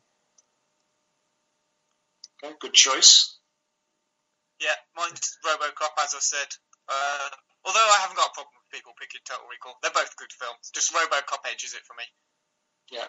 Can't go wrong. I would have to say RoboCop. It's a genre-defining type movie. up there with the very best action films of the 80s. So, yeah, we'll go for RoboCop too. Okay, and very, very, very, very quickly before we finish for tonight, recommendations for next week or so. I'm going for Sunday, ITV4, 10 o'clock.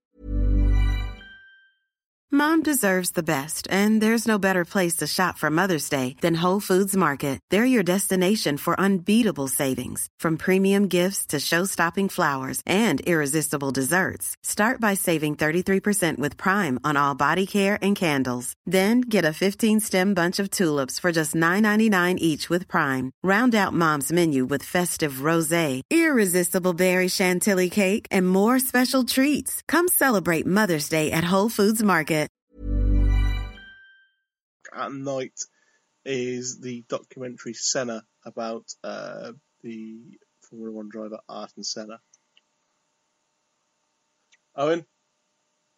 Okay, yeah, I am going to pick a film which is on Film 4, which we've recommended quite a lot, but it's always worth a watch.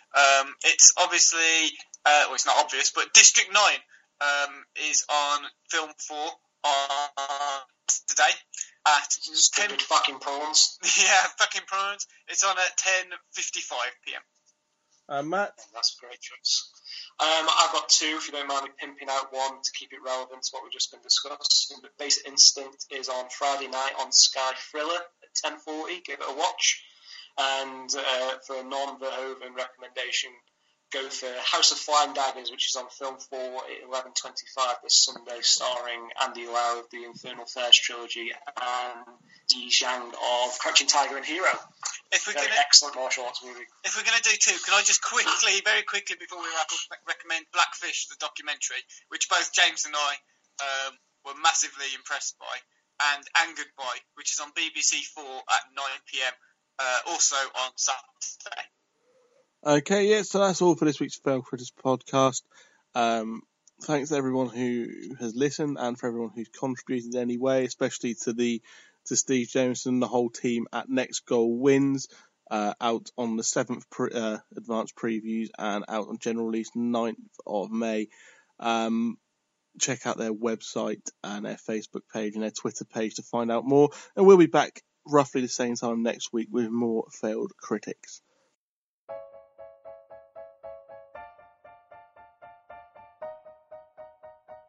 James, if you're listening back to this, if you want to go back and edit out anything you might consider to be racism, then fine.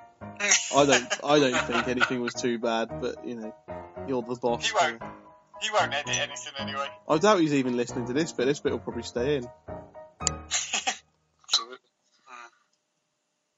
So same year, 94, we got Natural Born Killers.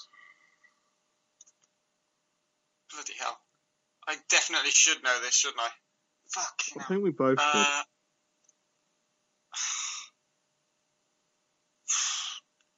I don't know. Oh, we're starting to get to the good stuff now. So, 95, Heat.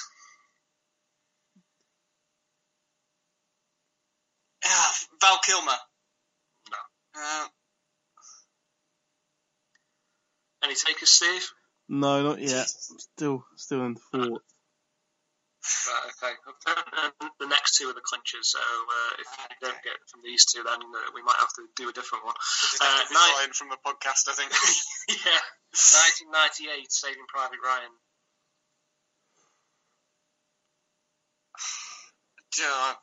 I don't know. John Voight. No. No. Give us a clue. Is it someone who's like famous for Paul Verhoeven films? No, it's nothing like Nothing that. like that? No. Okay.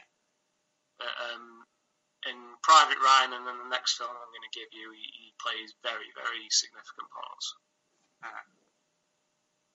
So it's not Tom Hanks then? It's not Tom Hanks. If that's your official guess for that one. No. So did you say significant or insignificant?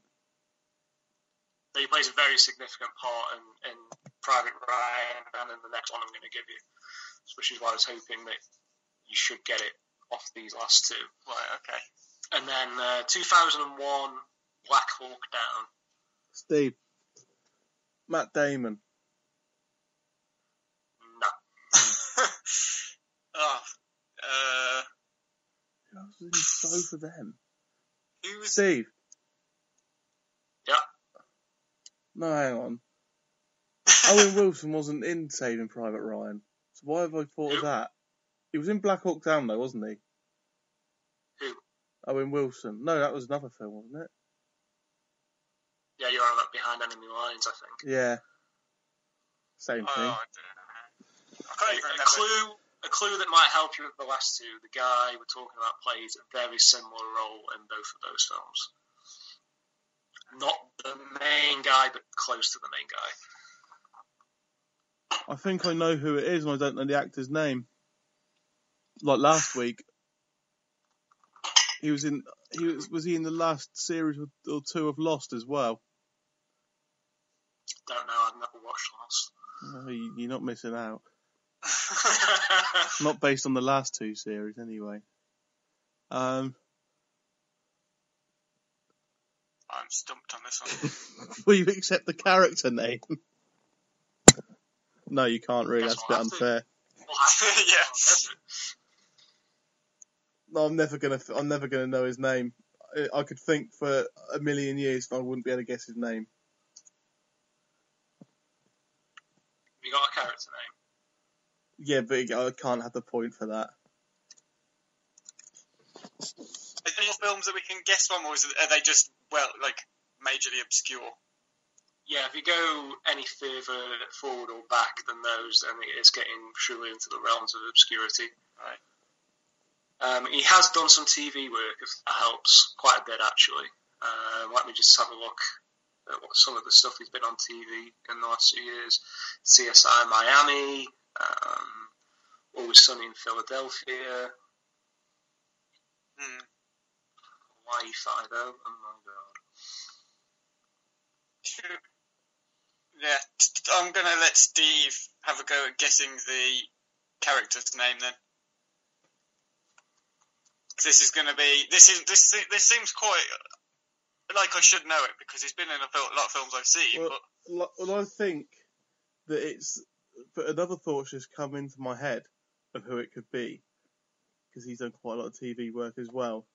But prior to that, I was thinking it was the guy who played the translator in Saving Private Ryan, who's played a character called Upham, I think, who's the one who's really rubbish and doesn't really kind of want to do anything or kill anyone or do any war stuff until right near the end. The pacifist guy. Yeah, that's the word, pacifist. Yes, it's not him.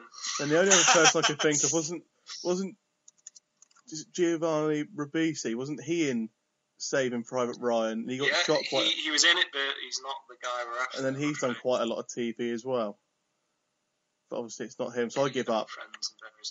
Was Woody Harrelson in his with him? No, it's not Vin Diesel, is it? Because he was in Saving Private Ryan very briefly. It's not him. And I can't think of any of the other actors in that film who would play any kind of... it was obviously the troop of them that went to find Ryan. Yeah, he's in the main gang. So he's not Vin Diesel, he's not Tom Hanks, he's not Giovanni Ribisi, he's not Upham, and then there was... I'm not going to get the points for this, I can't, but there was the Jewish guy who got stabbed in pretty gruesomely, and then there was the other one guy who survived, and then there was the kind of fatter guy who was second in charge to Tom Hanks. So it's got to be one of those three. Yeah, it was the fatter guy, Tom Sizemore, conveniently enough, who we were looking for. I'm going to have to IMDb who the fuck that is, because I'll probably recognise him as soon as it... You will. Yeah, okay, I know him by face, I didn't know his name. Yeah, I would never have guessed that. I would never have gotten there. Blimey. So I think we call that one a draw. Does that mean I win then, or does nobody get any points? Well, no, it's first to three, isn't it? So no one gets any points. How can anyone get points if no one got the question right? Well, it's a draw, isn't it? You get a point each in football if no one wins. Yeah, but this isn't football, is it? Yeah. There's no point if you're only playing against each other, though. No. Yeah, I guess. No. Oh, blimey, man. Sorry about that, gents. I thought that would be hard at first, but you get it at the end, so I'm sorry about that. No, I didn't know his name. Honestly, I had never even thought to look up his name before. I must have seen him 100 times in different things, but... He had a bit of a prolific run towards like the late 90s, early 2000s, where he was playing a lot of military roles, essentially playing the same character over and over again. Was he in a British film that involved football somehow? Not sure. No, I don't even remember him in Heat, actually, thinking about it. Do you know off the top of your head who he played in Heat? Let's just look it up, shall I? He played Michael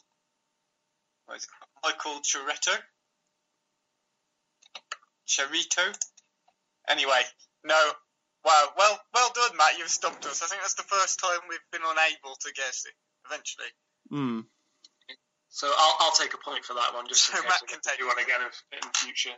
So unlucky, gents. Yeah. You'll have to resume your duel next week. There we go. 15 minutes and we've only just done the quiz. And a lot of it is just going, who? What? Yeah. Anyway, on to the news then. Two big bits of film news this week. The first of which is the announcement of a Justice League film which will follow the 2016 Superman vs. Batman film. Looks set to include all the central characters from the Justice League comics and cartoons of Wonder Woman, Green Lantern, Aquaman, Martian Manhunter, etc., as well as Batman and Superman. What do we think of this? Inevitable. They've already got Wonder Woman featuring in Batman vs. Superman.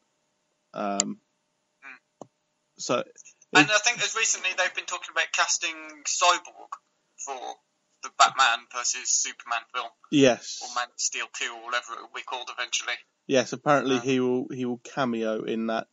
And there's been all sorts of other rumours about the Flash turning up in Batman vs. Superman and possible links with Green Arrow from the actual TV show, which is actually very successful at the moment. But a lot of that's just rumours at the moment.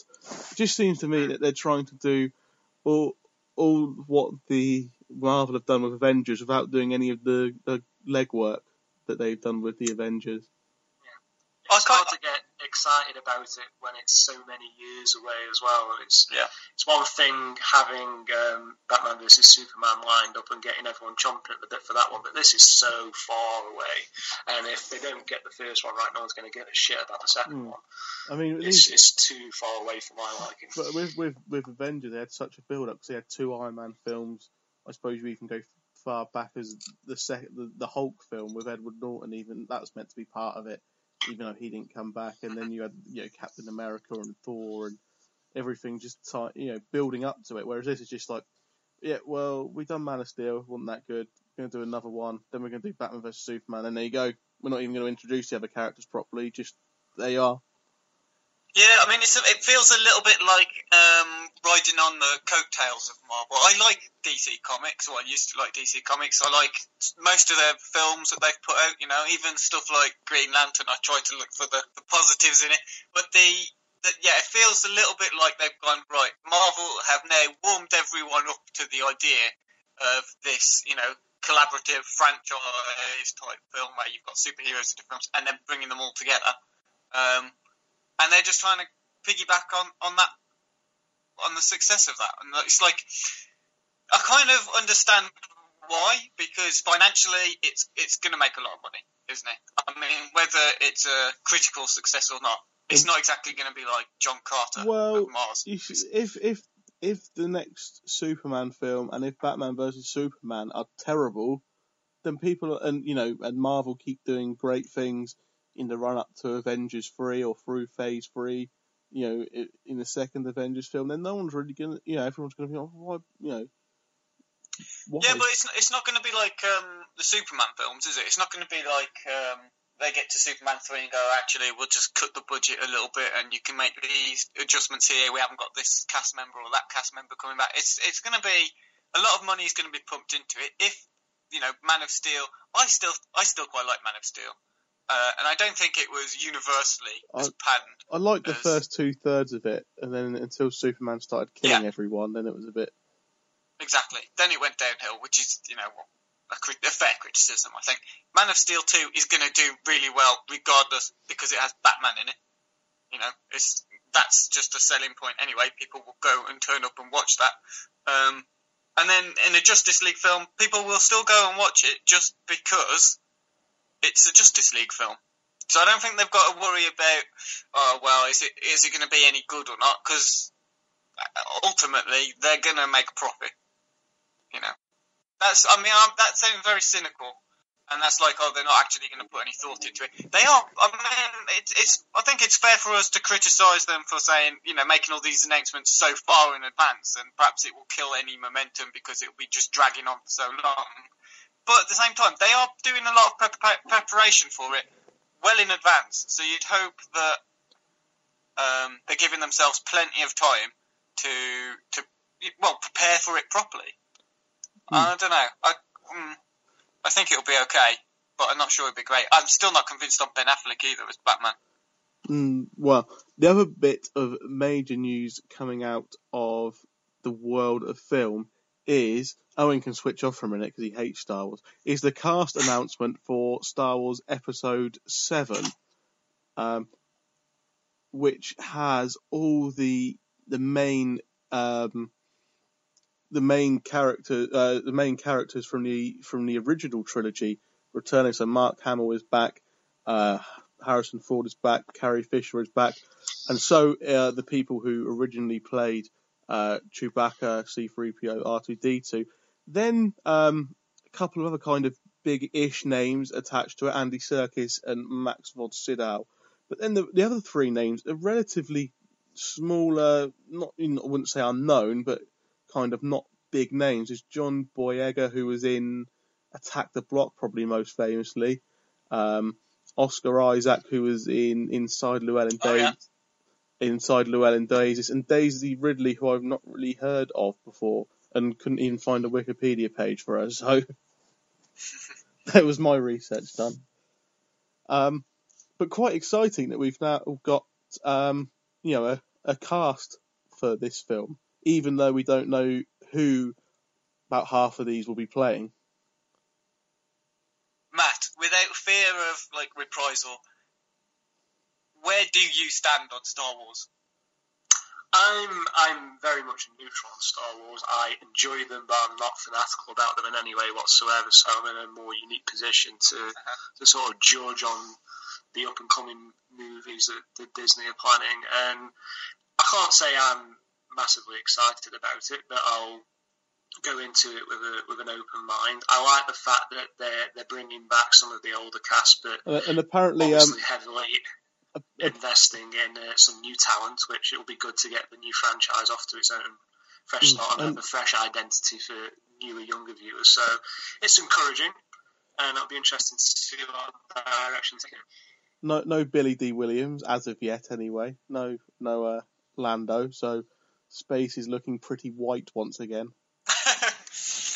Yeah. Well. What happened to? I can't remember what happened to Samuel L. Jackson in the previous. Well, he did get killed. Although Samuel L. Jackson did say, "We never actually saw his body. I could come back." So. Okay. As long as we get a pull lightsaber in there, one way or the other. It just looks like we're only allowed one black person per trilogy, and John Boyega's got the role in this one. Oh, right. Okay. I don't think we should cast any aspersions about. No, it's just I'm just going with a joke here. But, it does seem strange that everyone else is back. Even Kenny Baker, who played R2-D2, who you don't really need because he didn't do a voice or anything. You don't really need him. Really? But you haven't got Lando back. Not even for a little bit. So. C-3PO is going to be a bit hunched over, a bit wider around the middle. Yeah. And a lot of people are predicting that on May the 4th, which is what some sad people term Star Wars Day. Not me, obviously, but we'll be getting another kind of big announcement about it then, possibly who these new actors attached to it will be playing.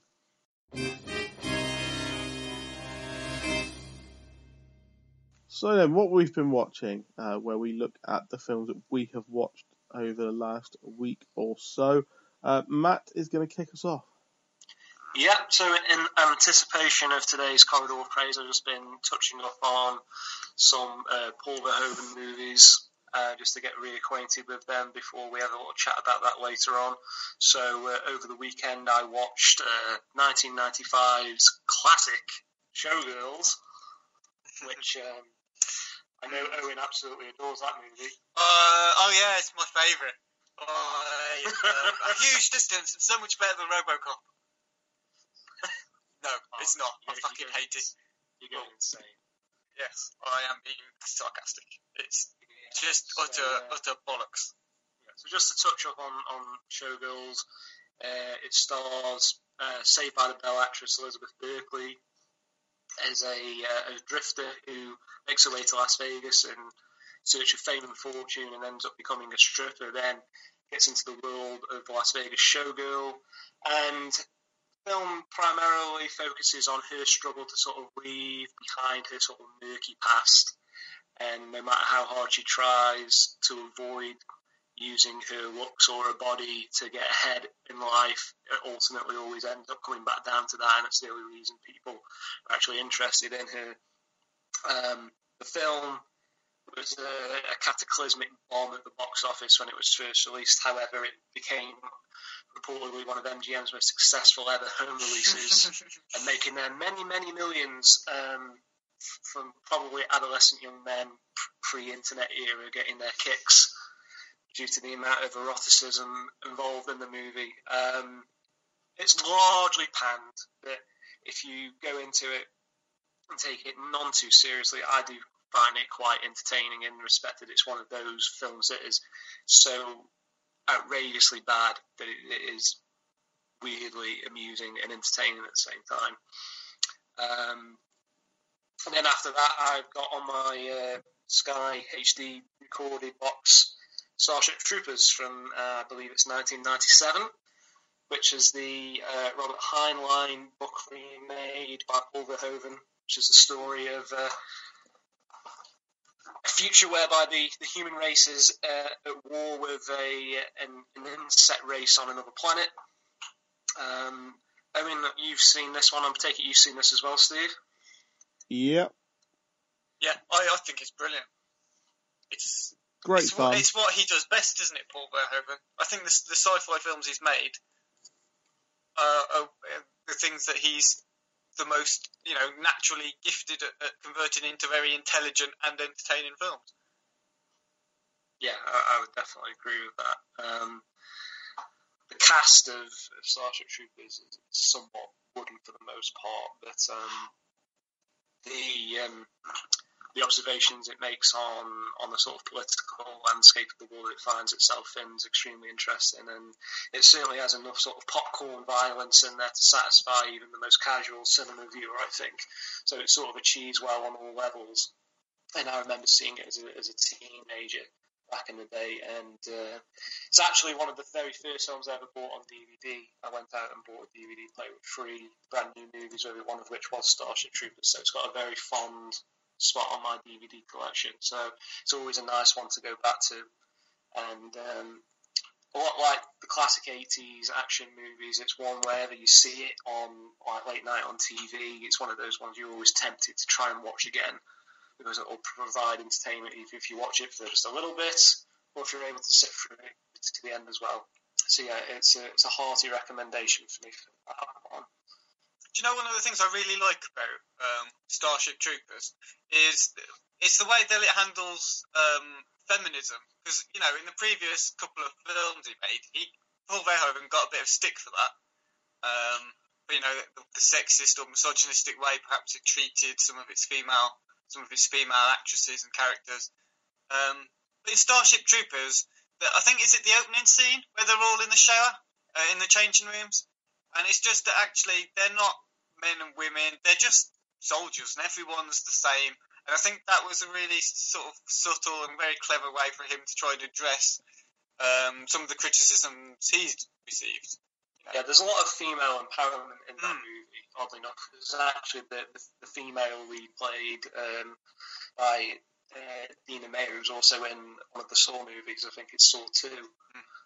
She plays the character Dizzy, who's part of the love triangle that the movie focuses around, and she's a very sort of robust, tough female lead.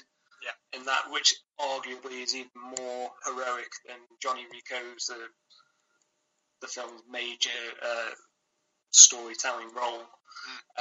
So yeah, it's definitely a different twist for Verhoeven. Although he does have a history, generally speaking, of creating very powerful female characters. Occasionally, in some of the films he'd done before then, they were a little old-fashioned misogynistic views, as you said. So yeah, it's an interesting twist on that one. What do you think of Starship Troopers, Steve? It's good fun. It's like you said, it's got some interesting and kind of brave, well, not so much brave, but interesting messages it's trying to put across as well. But it's certainly a fun film as well. If you don't want to kind of pay any attention to that kind of thing, you just want to watch a fun sci-fi film with people blowing up aliens that look like insects, and yeah, brilliant. Yeah. Big giant bugs full of what can only be described as the guns from Pat Sharp's Funhouse inside them. They just explode all over the place. Yeah. That's an excellent analogy. I like that. But one of the things that gets me about Starship Troopers is a couple of elements that I think particularly appeals to a lot of male viewers of the film. It's very much split in half. You have the sort of coming of age first half of the movie, where the protagonists are all at high school and entering into boot camp, and there's the love interest there as well. And then you have the actual war elements, and they get to the insect planet later in the movie. And I couldn't help but draw parallels between that and something, although it handles it on a much less serious level, than something like Full Metal Jacket, which starts off with half the movie in the boot camp and then half the movie in a war scenario. And I think it appeals to a lot of male viewers because I think deep down people think that they can handle those situations really well, i.e. think they can be disciplined enough to handle boot camp and would thrive in that environment. The boot camp scene in Full Metal Jacket is particularly renowned and popular amongst fans of the movie.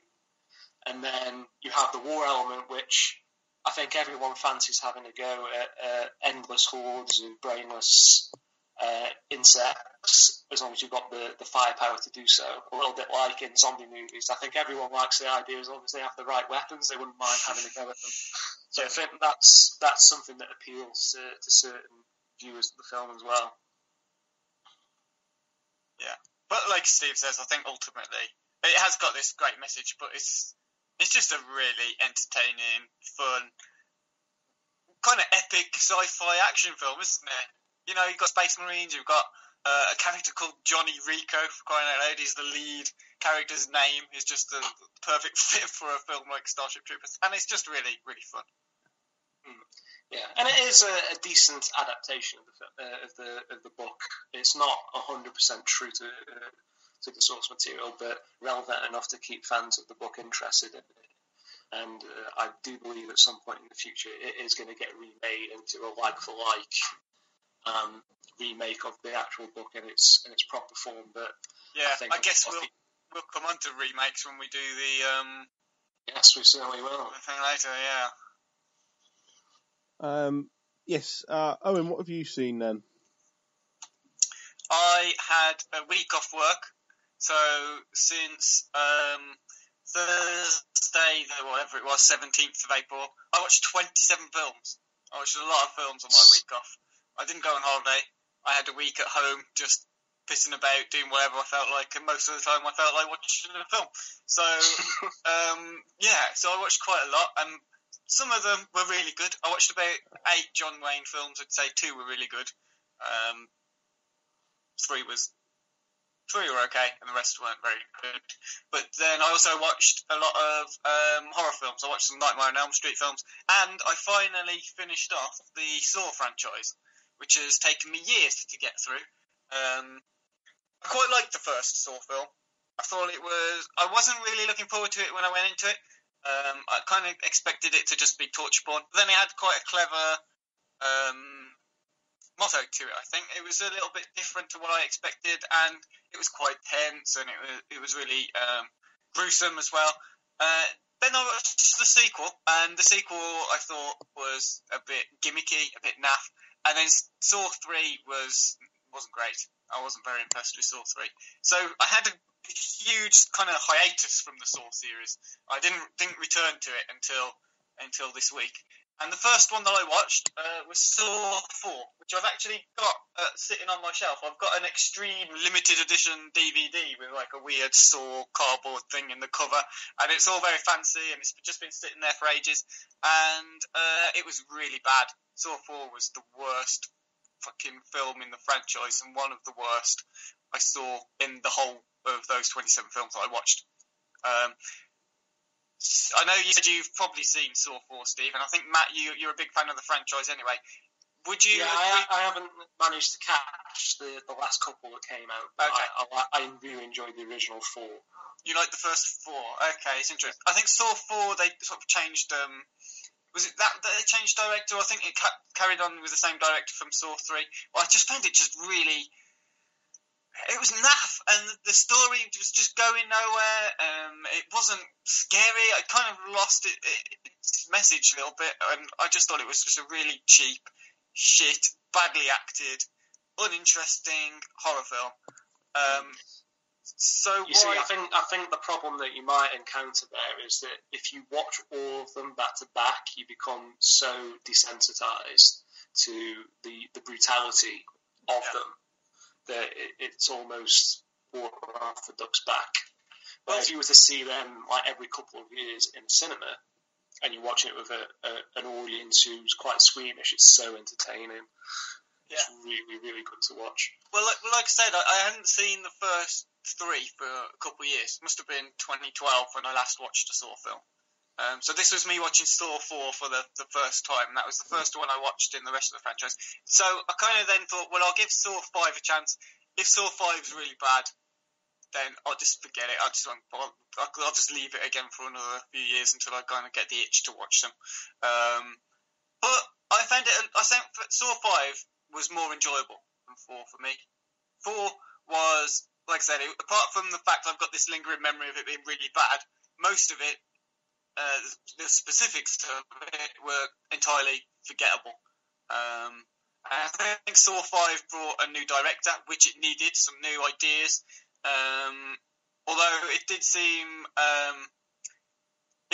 like a lot of it had changed thematically, you know. But although it kind of kept the characters going, and at this point it feels like, okay, the series as a whole is now going somewhere. Saw 1, the first film, is very good as a standalone film. In fact, I think I've seen Saw about 2 or 3 times, and each time I've kind of found something different in it. I don't suspect I'll get that from the rest of the series. I think they do just go into gimmick mode. But Saw 5, I thought it was better than 4. And it's probably the best one after Saw, I think. Although a lot of the characters in it are very dense, and the decisions they make are very stupid, and the whole film itself kind of feels like it wants to be, Fincher's Seven. It wants to mimic that style. It wants to be this thriller, the psychological thriller sort of film, rather than perhaps the horror films that the previous ones have aimed for. But it didn't feel as clever as that at any point.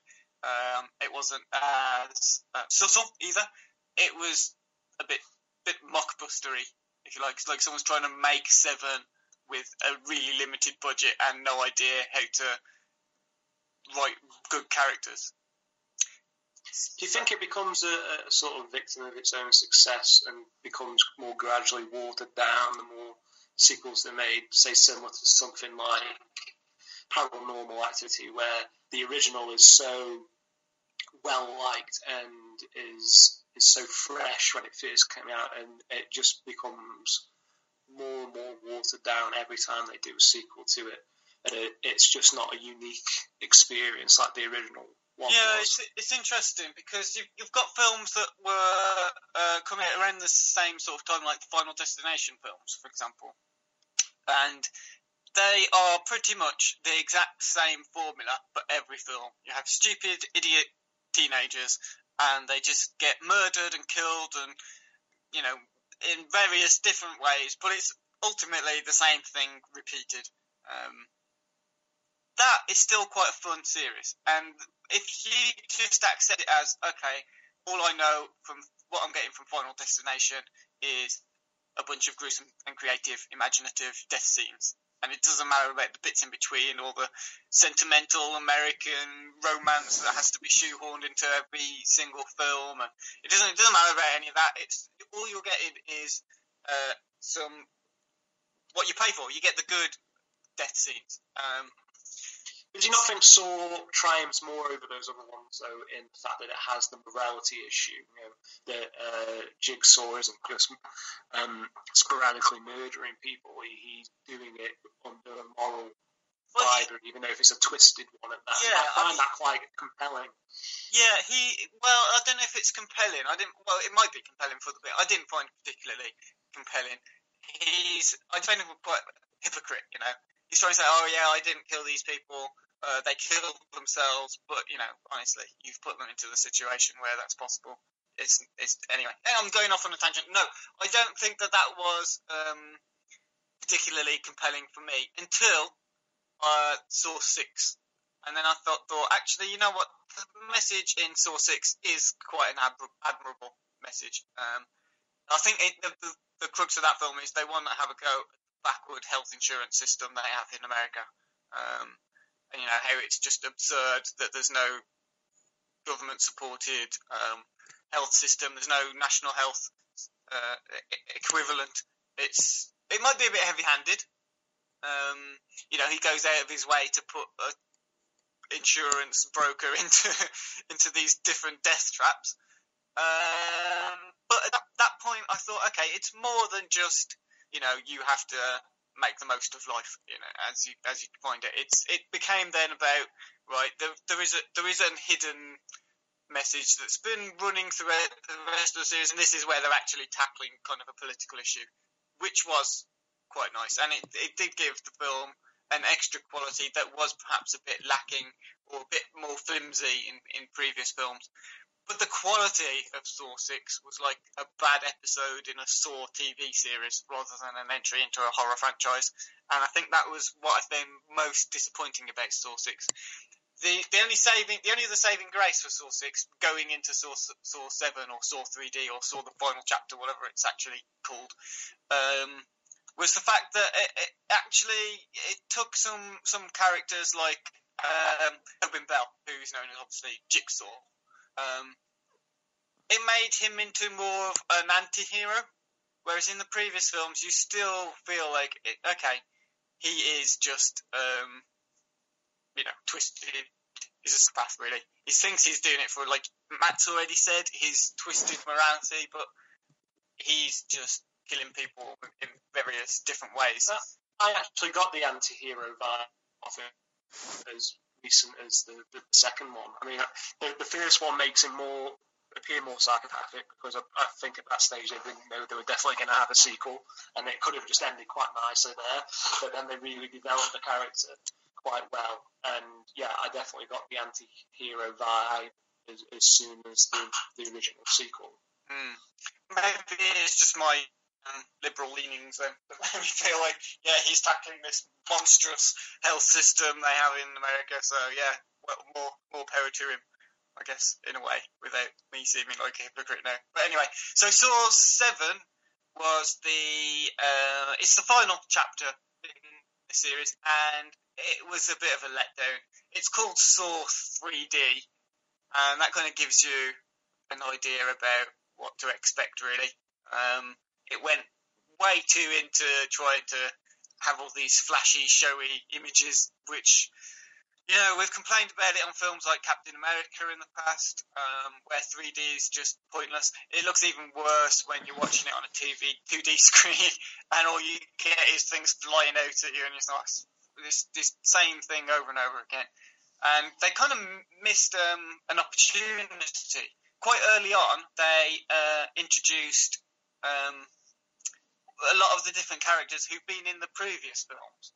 So I was expecting it to go down a route where it's kind of realised it's the final film. Instead of taking itself very seriously, it's going to have one last hurrah and throw all these other people who survived different traps in the past and put them back into a situation again, which would be slightly hypocritical, admittedly. But no, it doesn't. It doesn't do that. It just has a new story, which is itself is quite weak. And also, the problem you have now in the final chapter in the Saw film, Tobin Hooper's not in it anymore. Tobin Bell isn't in it anymore. He's a voice that appears, and I think in one or two flashback scenes, but his character's not the antagonist anymore. So I'm not going to talk about what happens and stuff in case there's anyone who's not seen any of the films yet. And that kind of impacts on the film. Basically, I didn't really enjoy Saw 7 very much. And what I've learned from these films is Saw 5 is decent, Saw 6 has a decent message. The franchise as a whole, it was one of the weaker horror franchises for me. Okay. So, something that gets progressively worse as you go along, basically. Yeah, definitely. The first film, like I say, is pretty much standalone. You could watch that one without needing to watch the rest of the franchise. But there's no point watching films from 3 onwards out of order because they do go in a sort of very chronological sequence. So, if you watch Saw 1, you don't have to watch the rest. If you watch the rest, then there's only going to be 1 or 2 films in there that are going to be worth it. Okay. Finally, then, for what we've been watching, is a kind of new release review because this documentary is out in cinemas in the UK next week. I went to see it about 3 weeks ago at a press screening. It is Next Goal Wins, about the American Samoan national football team. First of all, I've got to say thanks to the director or co-director Steve Jameson, who sorted out me going to see the documentary for both us and Porn Offside, and everyone else who's been in contact, and Steve, who's done an interview with us as well, which will be on the site soon. So yes, in football folklore, American Samoa are an unlikely team to be kind of etched in it, but they are, because they are the holders of the worst international defeat ever, which is 31-0 to Australia in a World Cup qualifier, which was in 2001. And yes, it's it's very embarrassing if you're on the end of that kind of scoreline, and it definitely holds some kind of weight within their national sporting consciousness. What you have to remember, though, is before Australia moved to the Asian Football Confederation to kind of help themselves become more competitive, because they were playing against teams like American Samoa and teams of similar ilk and size. That before they moved to the Asian Confederation, they were dominant. They were extremely dominant in the Oceanic football region. So what's really more telling about the standard of this American Samoa national team is the fact they were kind of losing to nations like Vanuatu and the Cook Islands by 7 or 8 goals. And I think that probably gives you a better indication of just how bad they were at football. And speaking to the director or the co-director Steve, it was directed by Steve Jameson and Mike Brett. I've only been speaking to Steve really, but previous documentary TV crews have had trouble getting permission to film the team, because most people just wanted to make light of them or make a joke of them, and this isn't what this documentary is about. So they managed to get full access to the team, and they took them through this first qualifying phase, where they were losing heavily to like Vanuatu and the Cook Islands and teams like that, really small nations. They were losing heavily. At the time, they were bottom of FIFA's world rankings. I don't think they'd won a game. They'd barely even scored a goal at international level, which is pretty embarrassing. I know there's going to be some non-football fans listening to this, but this documentary does kind of transcend football. And they didn't know this when they went to make the documentary, but because it's American Samoa, they've got some kind of link with America. I'm not sure the whole political process, but they've got some kind of link with the United States. So they asked the United States for help. They sent out a coach to them called Thomas Rongen, who is he's Dutch. He came through the Ajax Academy. Didn't really play much for them, but had a kind of prolific career in American football. And he came out for about a month, I think, to coach them, get them into shape, and trying to get them to put in a respectable performance at the kind of opening stages of the Oceanic World Cup qualification. I'm not going to say too much more about the actual outline of the documentary because it'll give it away. And I suppose people can look up American Samoa's results if they want to. It's not going to be particularly difficult to find out online the results of International Football World Cup qualifiers. The main thing about this documentary, which makes it so good and makes it kind of transcend football, are the characters in the documentary. There's three or four kind of main ones. We'll start with the goalkeeper, Nicky. He is the goalkeeper from the 31-0 defeat to Australia, and he just seems like a glutton for punishment because he keeps returning. He won't leave the team. This defeat seems to have an effect on him, a profound effect on him that he can't shake it. It kind of seems to weigh heavily on him, and he just wants to kind of exercise those demons and get a win or perform well, get some kind of respectable result. There's even a joke in the film which is perhaps serious that he'd sometimes just play against the computer, against Australia to try and see if he could win on the Xbox or the PlayStation. The coach Thomas himself, he comes over with his wife, really gets into the culture, really gets involved with the team. They are, he said in the documentary, this is the kind of worst standard of football I've ever seen. There's a clip near the beginning where you see players dribbling in and out of cones, and genuinely, I thought I can do better than that. And that's not me being arrogant. They were that bad. But he comes over with his wife, really adapts to the culture. After an initial kind of shock of how bad the team are, he knows what he's got to do. He gets the team on board, and he really works well with them. He also brings in some players from America who have got American Samoan heritage. To play because they come from a high standard, but they also integrate into the team really well, which is important.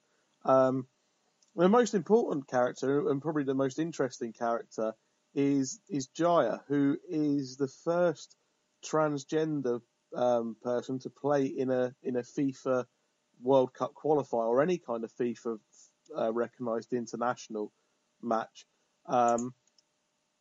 And in American Samoa, transgendered people, they've it's more accepted. They've actually got a kind of name for it, and it's like a third gender in their culture, and it's more widely accepted than it might be in certain other cultures.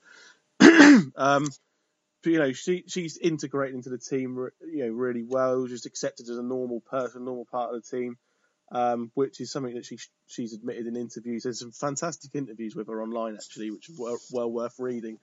But she's admitted herself at the university she's at in Hawaii. She tried out for the men's team, and the coach just couldn't get on board with the whole idea of her being playing men's football, but not thinking of herself as a man.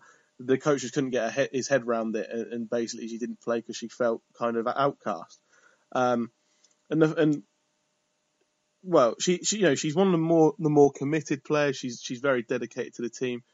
And initially she wasn't going to play in one of the qualifiers. Thomas, the coach, said, "Well, I'm going to bring her along in the squad because everyone loves having her around. She's fantastic." and then in the end he decides to put her in the team for the game, and it's quite funny to watch because she's obviously very feminine the way she runs, all her mannerisms, and then she's putting in really hard tackles and just absolutely smashing through people. I shouldn't say it, but it just doesn't look right. It looks quite comical, but she's an integral part of the team, and with like Boris Johnson's tackle on the German guy. kind of, yeah.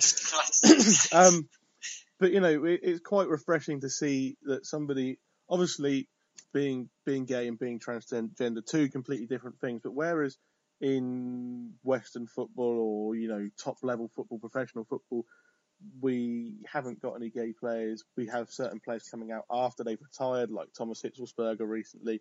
There are currently no out gay professional players, and it's just quite refreshing to see that somebody who is different is accepted into this team. And you just think, why can't all football be kind of more open and like that?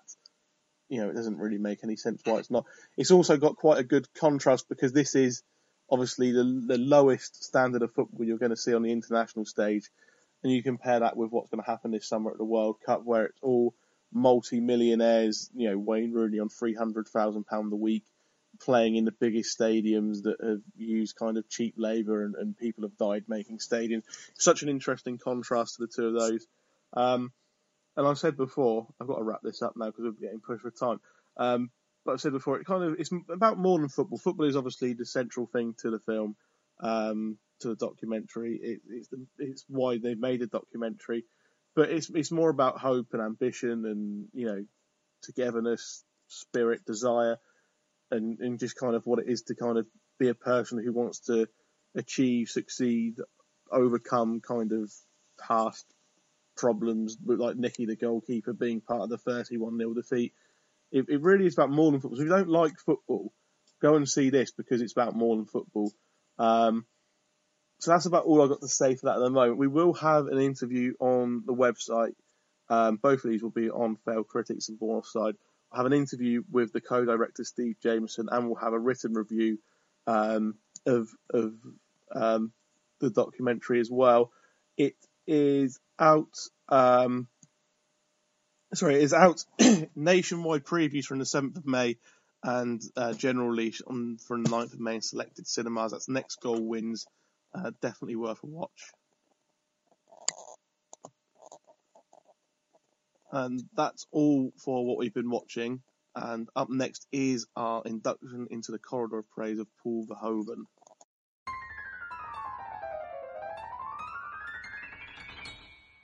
Yes, for the final part of this week's podcast, we will be inducting Paul Verhoeven into our Corridor of Praise, joining the likes of Stanley Kubrick, Harrison Ford, Studio Ghibli, and Arnold Schwarzenegger. So, Matt, over to you with our look at Paul Verhoeven's career. Sure, okay. I think Paul Verhoeven got a nomination into the Corridor of Praise based off me nagging James continually about it when he was asking for suggestions as to who to induct. He probably is my favourite director. He makes only tends to make the kind of film that I like to watch, which is gritty adult cinema, 18 rated, no bullshit type movies.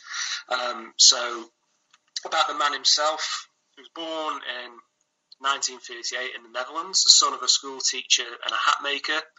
He happened to grow up near a German Second World War military installation, which was housing V1 and V2 rocket launchers, which led to quite a dangerous upbringing, as you can imagine.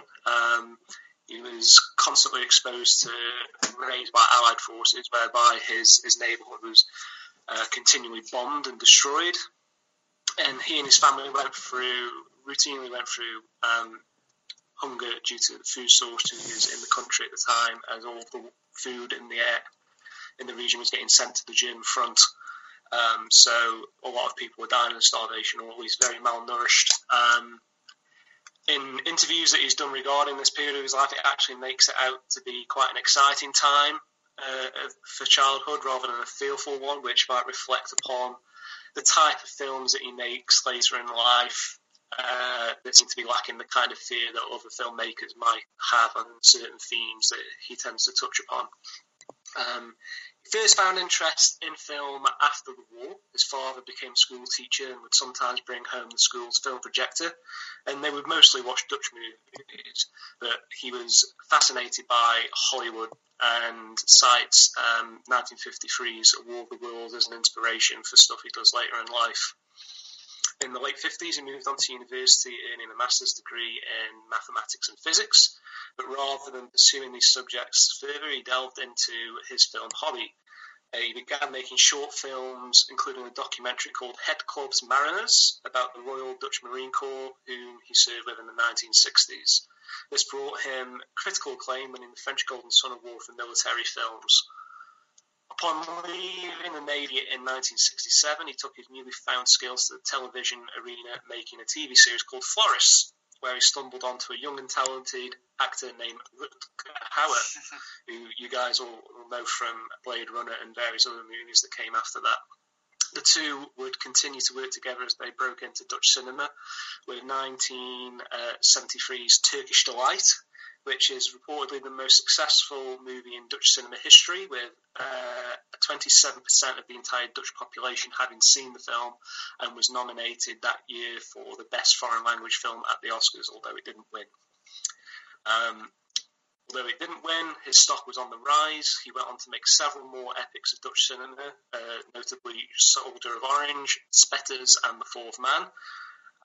And then he joined his compatriot Rutger Hauer in the United States, where he proceeded to make a string of R-rated mega hits, which we'll be no doubt discussing in further detail. So, Owen, I think touching on his Dutch career, I know that you've seen Soldier of Orange. If you'd like to tell us a little bit about that one. Yeah, Soldier of Orange. It was the most expensive Dutch film ever made, I think, at the time. It's about stars Rutger Hauer, as you mentioned, as he lives through the Nazis' occupation of the Netherlands. So it's obviously quite a personal story.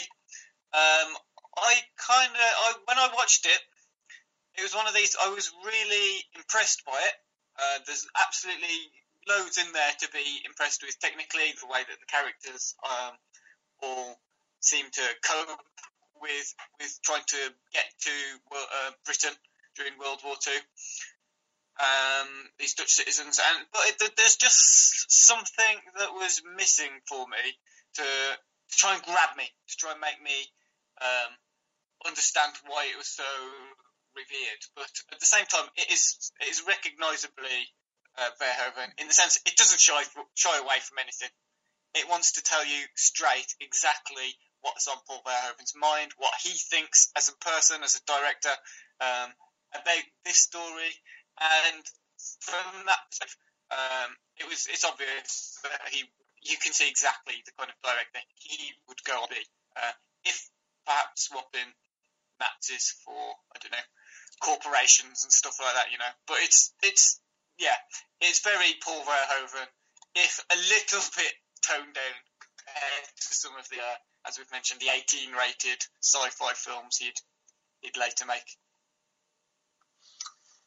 Yeah, I get the impression that as he's on the rise in his career, that would certainly be one of the earliest films he makes, and probably hasn't quite reached the point of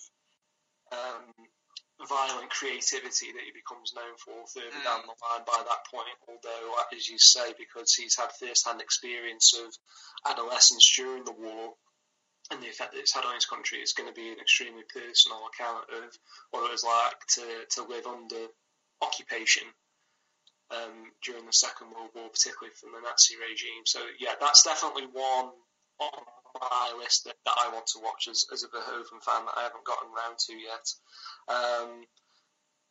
So does that get a yay or nay from you generally, Owen? Oh yeah, it's a good film. It's a yes. I definitely recommend it.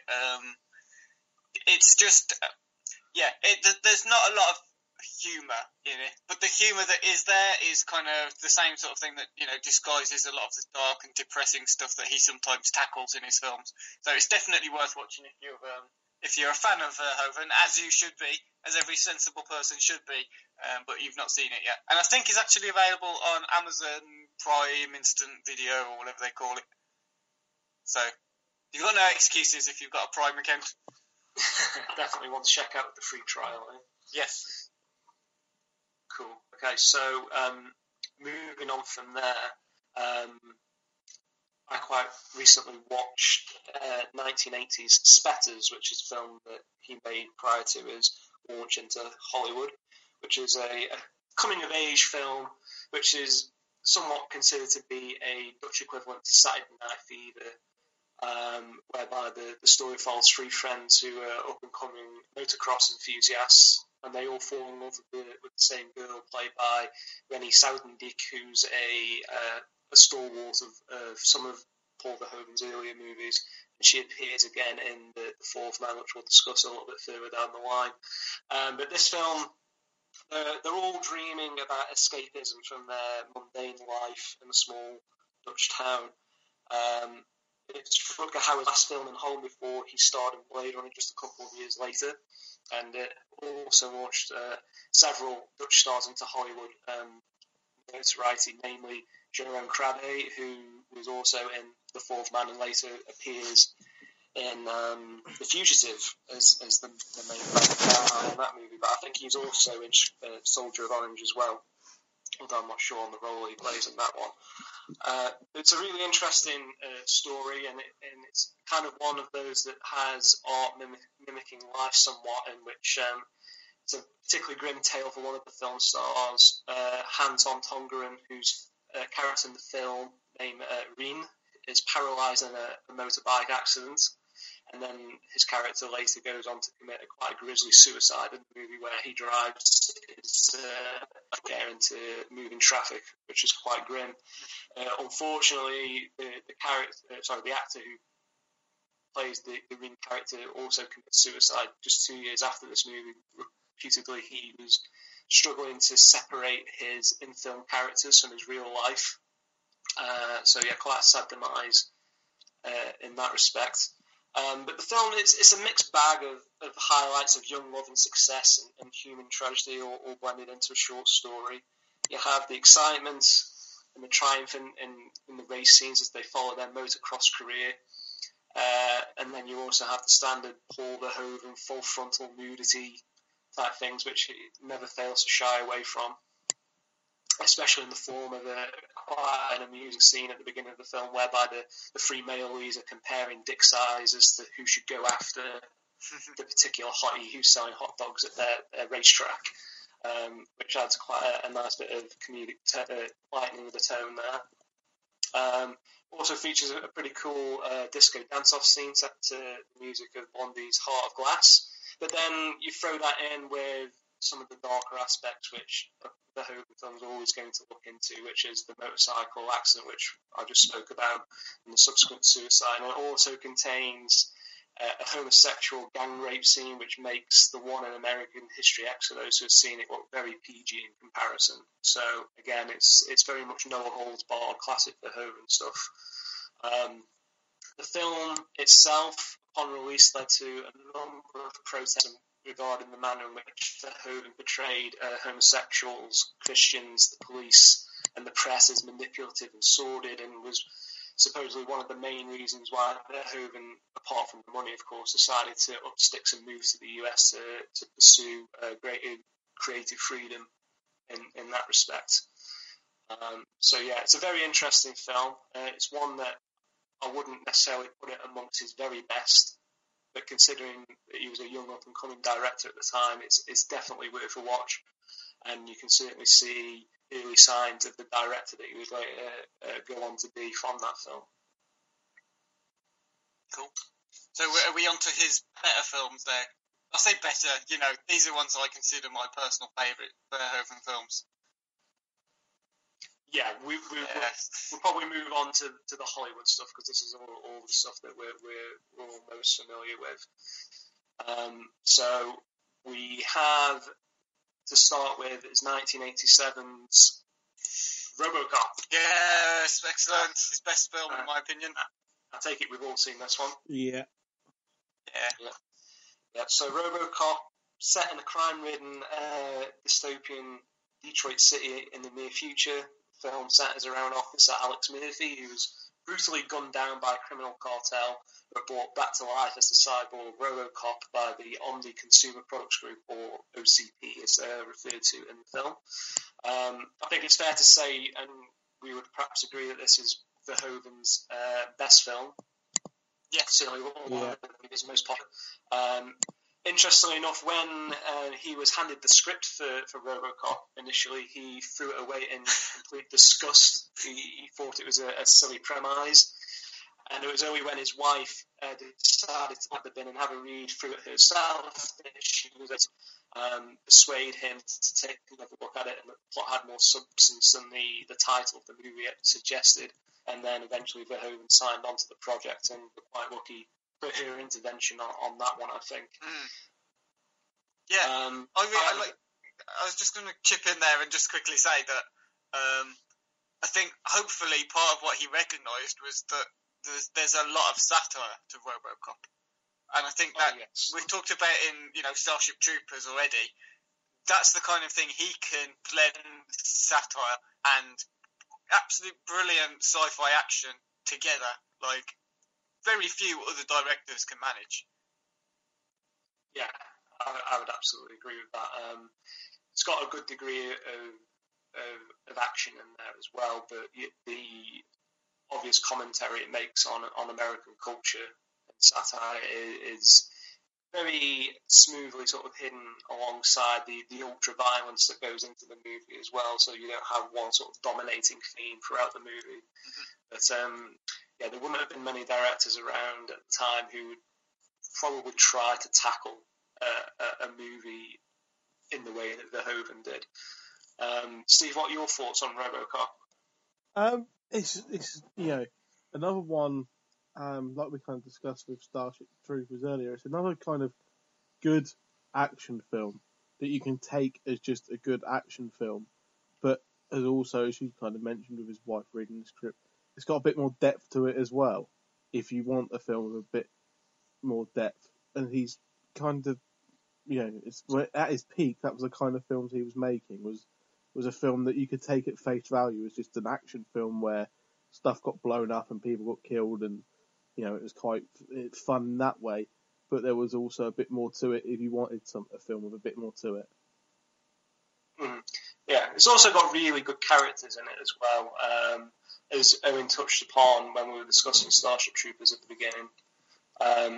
Again, it puts in quite a strong female character in the form of Lewis, who is Murphy's partner in the film, and she certainly doesn't play any form of damsel in distress type sidekick in this movie. She's very much a powerhouse in her own respect, but the Murphy character, as he goes from a loving, doting father and uncorruptible police officer to being this unstoppable force of justice, but whose soul is ultimately locked within this machine, and it has this ongoing inner turmoil constantly as he's battling against the prime directives that OCP have programmed him with, makes it extremely interesting, aside from how cool the action itself is. And like any good action movie, it has to have some good one-liners, and RoboCop's pretty much jam-packed with quite a few of them. If you think about some of the corny one-liners that it's able to reel off, something from the scenes like the shot through the woman's dress, which gets the bad guy in the delicate area, which is just superbly done. But there's a lot of visual flair to it as well, isn't there? Lots of style and the design of RoboCop, the design of this dystopian. Well, it's kind of dystopian future. Everything just looks like a brilliant. It's the embodiment. I've said it before on the podcast. It's the embodiment of the 80s, and it absolutely is self-aware. Knows exactly what kind of time it's living in, with all the commercialism and the excesses of the 80s, what it's kind of known for, and it just embraces it, and then starts to poke fun at itself, which it just makes the whole thing really entertaining. It adds a bit of humour to it, and yeah, as you sort of said, the kids are great, and each character kind of represents something else. So Murphy is kind of like just an honest person, and he's battling with himself against his own humanity, and what does that mean? And that's another bit which is adding satire on top of what is already a very clever satire about the 80s. And I like I said, I personally think it's his best, but I know other people have another favourite of his, which I kind of understand, and I'm not too fussed about. But do you mind me moving straight onto this, Matt? But Total Recall, I think. No, go for it. Yeah. We can all enjoy talking about Total Recall. Total Recall is the other one that some people often refer to as their favourite Verhoeven film, which I totally understand, because it's one of Schwarzenegger's best films, isn't it? If we're honest. Yeah, and just touching on that, I was re-listening to the Schwarzenegger Corridor plays we did, and Steve, I think you said that Total Recall was your favourite Arnie film,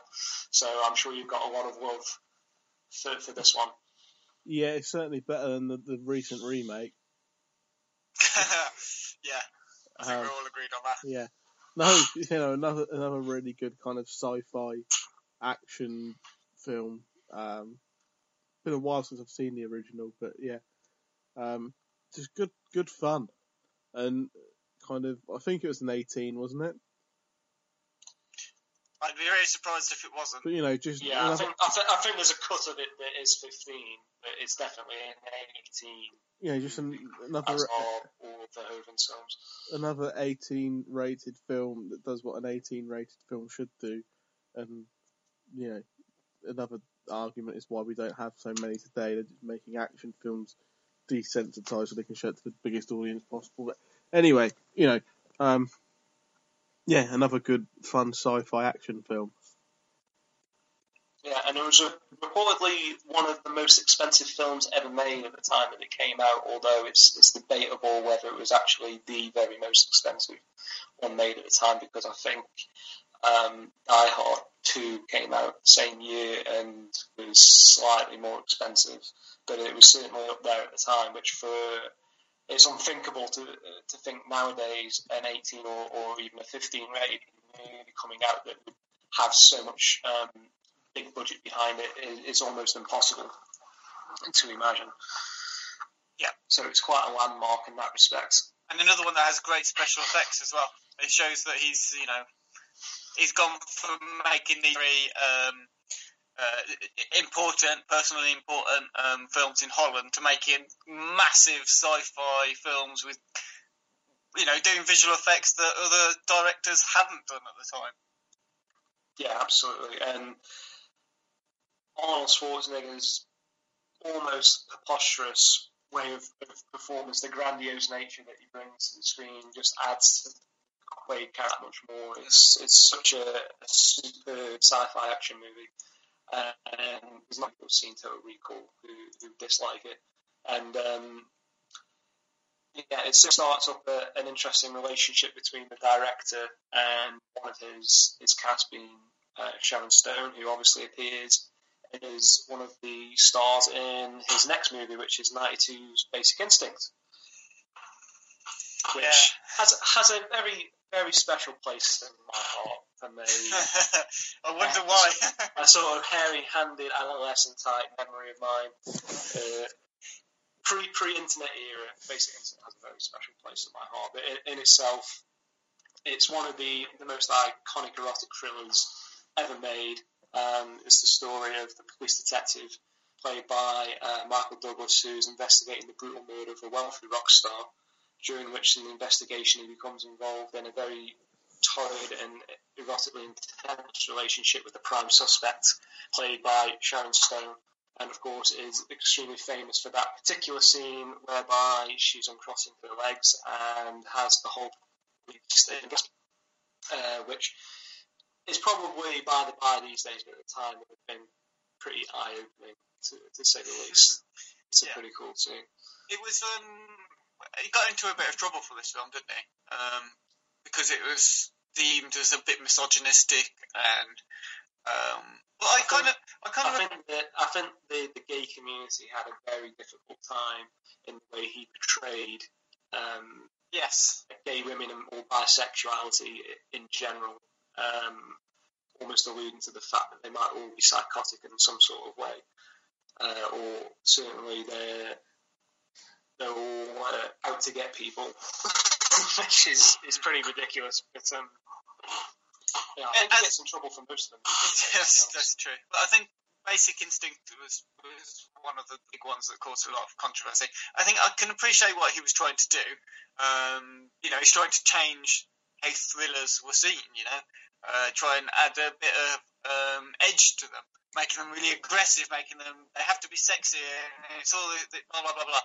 I just think it was a bit of a shit thriller, to be honest. I can appreciate what he was trying to do, whilst at the same time thinking he didn't quite achieve it. It's just the second half of the film is really boring, in my opinion. But it's not quite as boring or as bad as Showgirl, which I think was the film that followed this directly. Yeah, it came a couple of years later, but yeah, it's the next film he sort of did in his Hollywood lineup. And I've seen this quite a few times. I've managed to watch it a couple of times early recently, and it's hard to stick up for Showgirls because I do enjoy it, but I know from a critical point of view that it's not brilliant.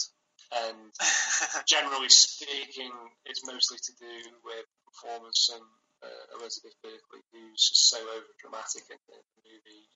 It's absolutely unbelievable. She eats dramatically, she talks dramatically, she fucks dramatically. The whole thing is just so over the top. It kind of adds to the psychosis of the character in an interesting way, and it makes her a more sort of believable psychotic in a way, if you want to look at it that way. She's a very broken character, and as we touched upon right at the beginning of the pod, the whole premise of the movie is that she uses her sexuality to get ahead in life, but it's the one thing she doesn't want to do, but it seems to be only the one thing that she has. And I read an interesting quote from Tarantino on the movie earlier on this afternoon. I was doing some research for the pod, and he says it's one of the best exploitation movies ever made, and that Paul Verhoeven was the only director around at the time who would have guts to make it, which for me as a fan of both directors and two directors who focus purely on adult theme movies, I think is a great tribute to the man himself. And I can watch Showgirls without feeling guilty about it whatsoever. Obviously the erotic content in the film is appealing from a male perspective, and hopefully it is for women as well. But I think it does find a niche for people who do have these guilty pleasures in their collection, whereby the film can be, on paper, be so bad, yet they can still find enjoyment for themselves out of it. And I think Showgirl sort of fits into that category for me. And like most Verhoeven movies, it actually has a really good score. It's hard to find, but the soundtrack to the movie is very good. Well, yeah, maybe that can be the only positive that. I mean, yeah, it's great. I think the Tarantino quote is brilliant. It's true. There is really any other director who at the time, particularly, could get away with making a film like that. Although, it's arguable how much he got away with making it. Seems it made most of its profits, as you said, when you did the review from home video release, and people just sort of bought it. Yeah, it's been massive on the home market, which seems to be the way that we've commented on this on the show before, whereby certain adult-related movies are coming out, stuff like Dread, and perhaps the Raid and the Raid 2 will follow suit, whereby their box office return isn't so great, but people will get a hold of it when it hits the home market, and people will make money from it that way. Whether it's enough to warrant more sequels and more investment in 15 or 18 rated movies is another thing, but he's only ever going to make a film one way, and he certainly isn't going to allow anyone to edit it down so that it can make money if it loses the content of the film itself. So that always gets a bit fun from me. Exactly. You've got to respect him for that. But at the same time, 2 hours and 20 minutes or whatever it was for Showgirls was way too long. I don't even think it achieved what he set out to achieve with it. Like I said, a lot of respect for him trying something different. I think he said that basically he wanted to make like an old MGM style musical, but instead of like having musical scenes in it, he just had strippers and fucking and all the other stuff that's in Showgirls, which is odd. It's an odd combination. And even if he's trying to, I think he said they interviewed like 200 strippers and dancers before in Vegas to try and get an idea of the real lives that these people have in the scenes. So it kind of Showgirls is going to be like an expose on the exploitation of these people in Vegas. It's not, is it? It's just a really melodramatic, badly scripted, 18-rated, showy-offy shit film. I think we're going to have to agree to disagree. From a technical point of view, I agree with everything you said, but I still find it entertaining for some reason. So what I find amazing is people like Showgirls more than they like Hollow Man.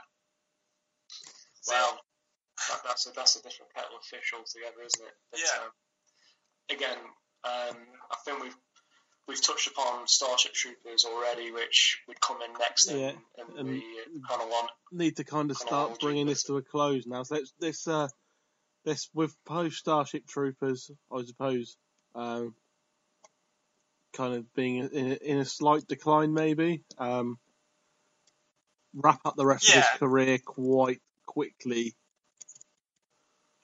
Well, the only film he's kind of had a real acclaim for since like Starship Troopers was the Black Book, which was released not too long ago. I don't think, was it 2006? Yeah, it's pretty recent, and that's a Dutch movie as well, isn't it?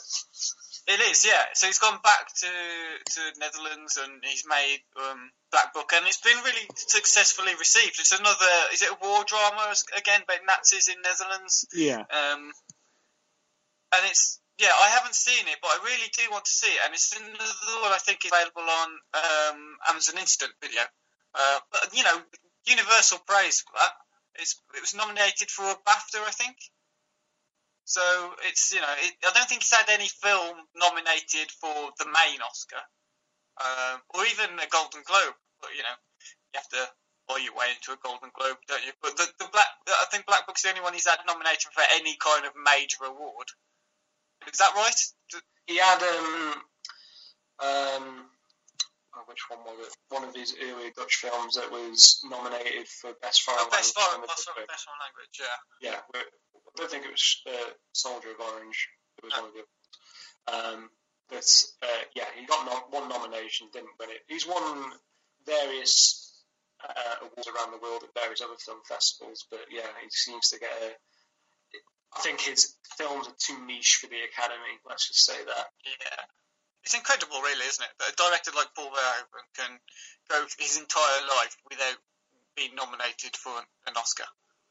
Well, it's the same with Kubrick, which you guys covered in excellent detail, how arguably the greatest director of all time, and just got almost no recognition whatsoever from the Academy, even if he was considered by everyone else to be the man, so to speak. But it just goes to show what a political scene it is in terms of Academy Awards and how they're sort of dealt out to people. That's right. But I guess he doesn't have to worry now, does he, Paul Verhoeven, because he's made it into our corridor of praise. So that's all the recognition he needs. That's exactly right. Their losses are gain, and we will make praise when it is due. And just an aside to all the great films that we've covered there, he's still continue to be linked to the up-and-coming Schwarzenegger Conan the Barbarian sequel, which, for me, having Verhoeven and Arnie, who's one of my biggest heroes, if the two came together for that project, that would be something to behold. I would get extremely excited about that. So fingers crossed that still reaches fruition at some point. Okay, so welcome, Paul Verhoeven, to the Failed Critics Corridor of Praise. Insert round of applause sound effect here. So just to finish that off, guys, what is your favourite Verhoeven film, Steve? If you want to start off. I reckon it's Total Recall. Okay, good choice. Yeah, mine's RoboCop, as I said. Although I haven't got a problem with people picking Total Recall. They're both good films. Just RoboCop edges it for me. Yeah, can't go wrong. I would have to say RoboCop. It's a genre-defining type movie. It's up there with the very best action films of the 80s. So, yeah, we'll go for RoboCop too. Okay, and very, very, very, very quickly before we finish for tonight, recommendations for next week or so.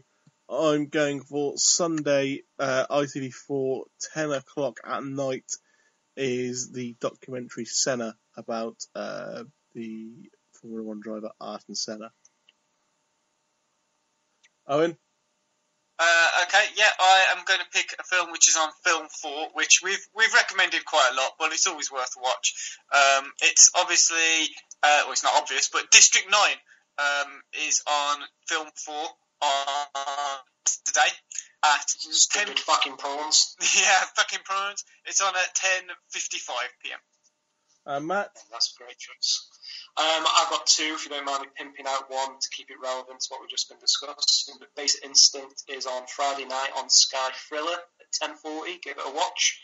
And for a non-Verhoeven recommendation, go for House of Flying Daggers, which is on Film 4 at 11:25 this Sunday, starring Andy Lau of the Infernal Affairs trilogy and Yi Zhang of Crouching Tiger and Hero.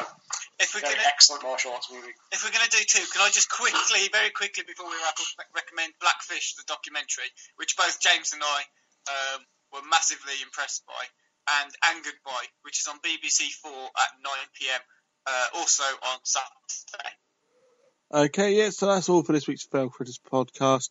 Thanks to everyone who has listened and for everyone who's contributed in any way, especially to Steve Jameson, the whole team at Next Goal Wins, out on the 7th advanced previews and out on general release 9th of May. Check out their website and their Facebook page and their Twitter page to find out more. And we'll be back roughly the same time next week with more Failed Critics.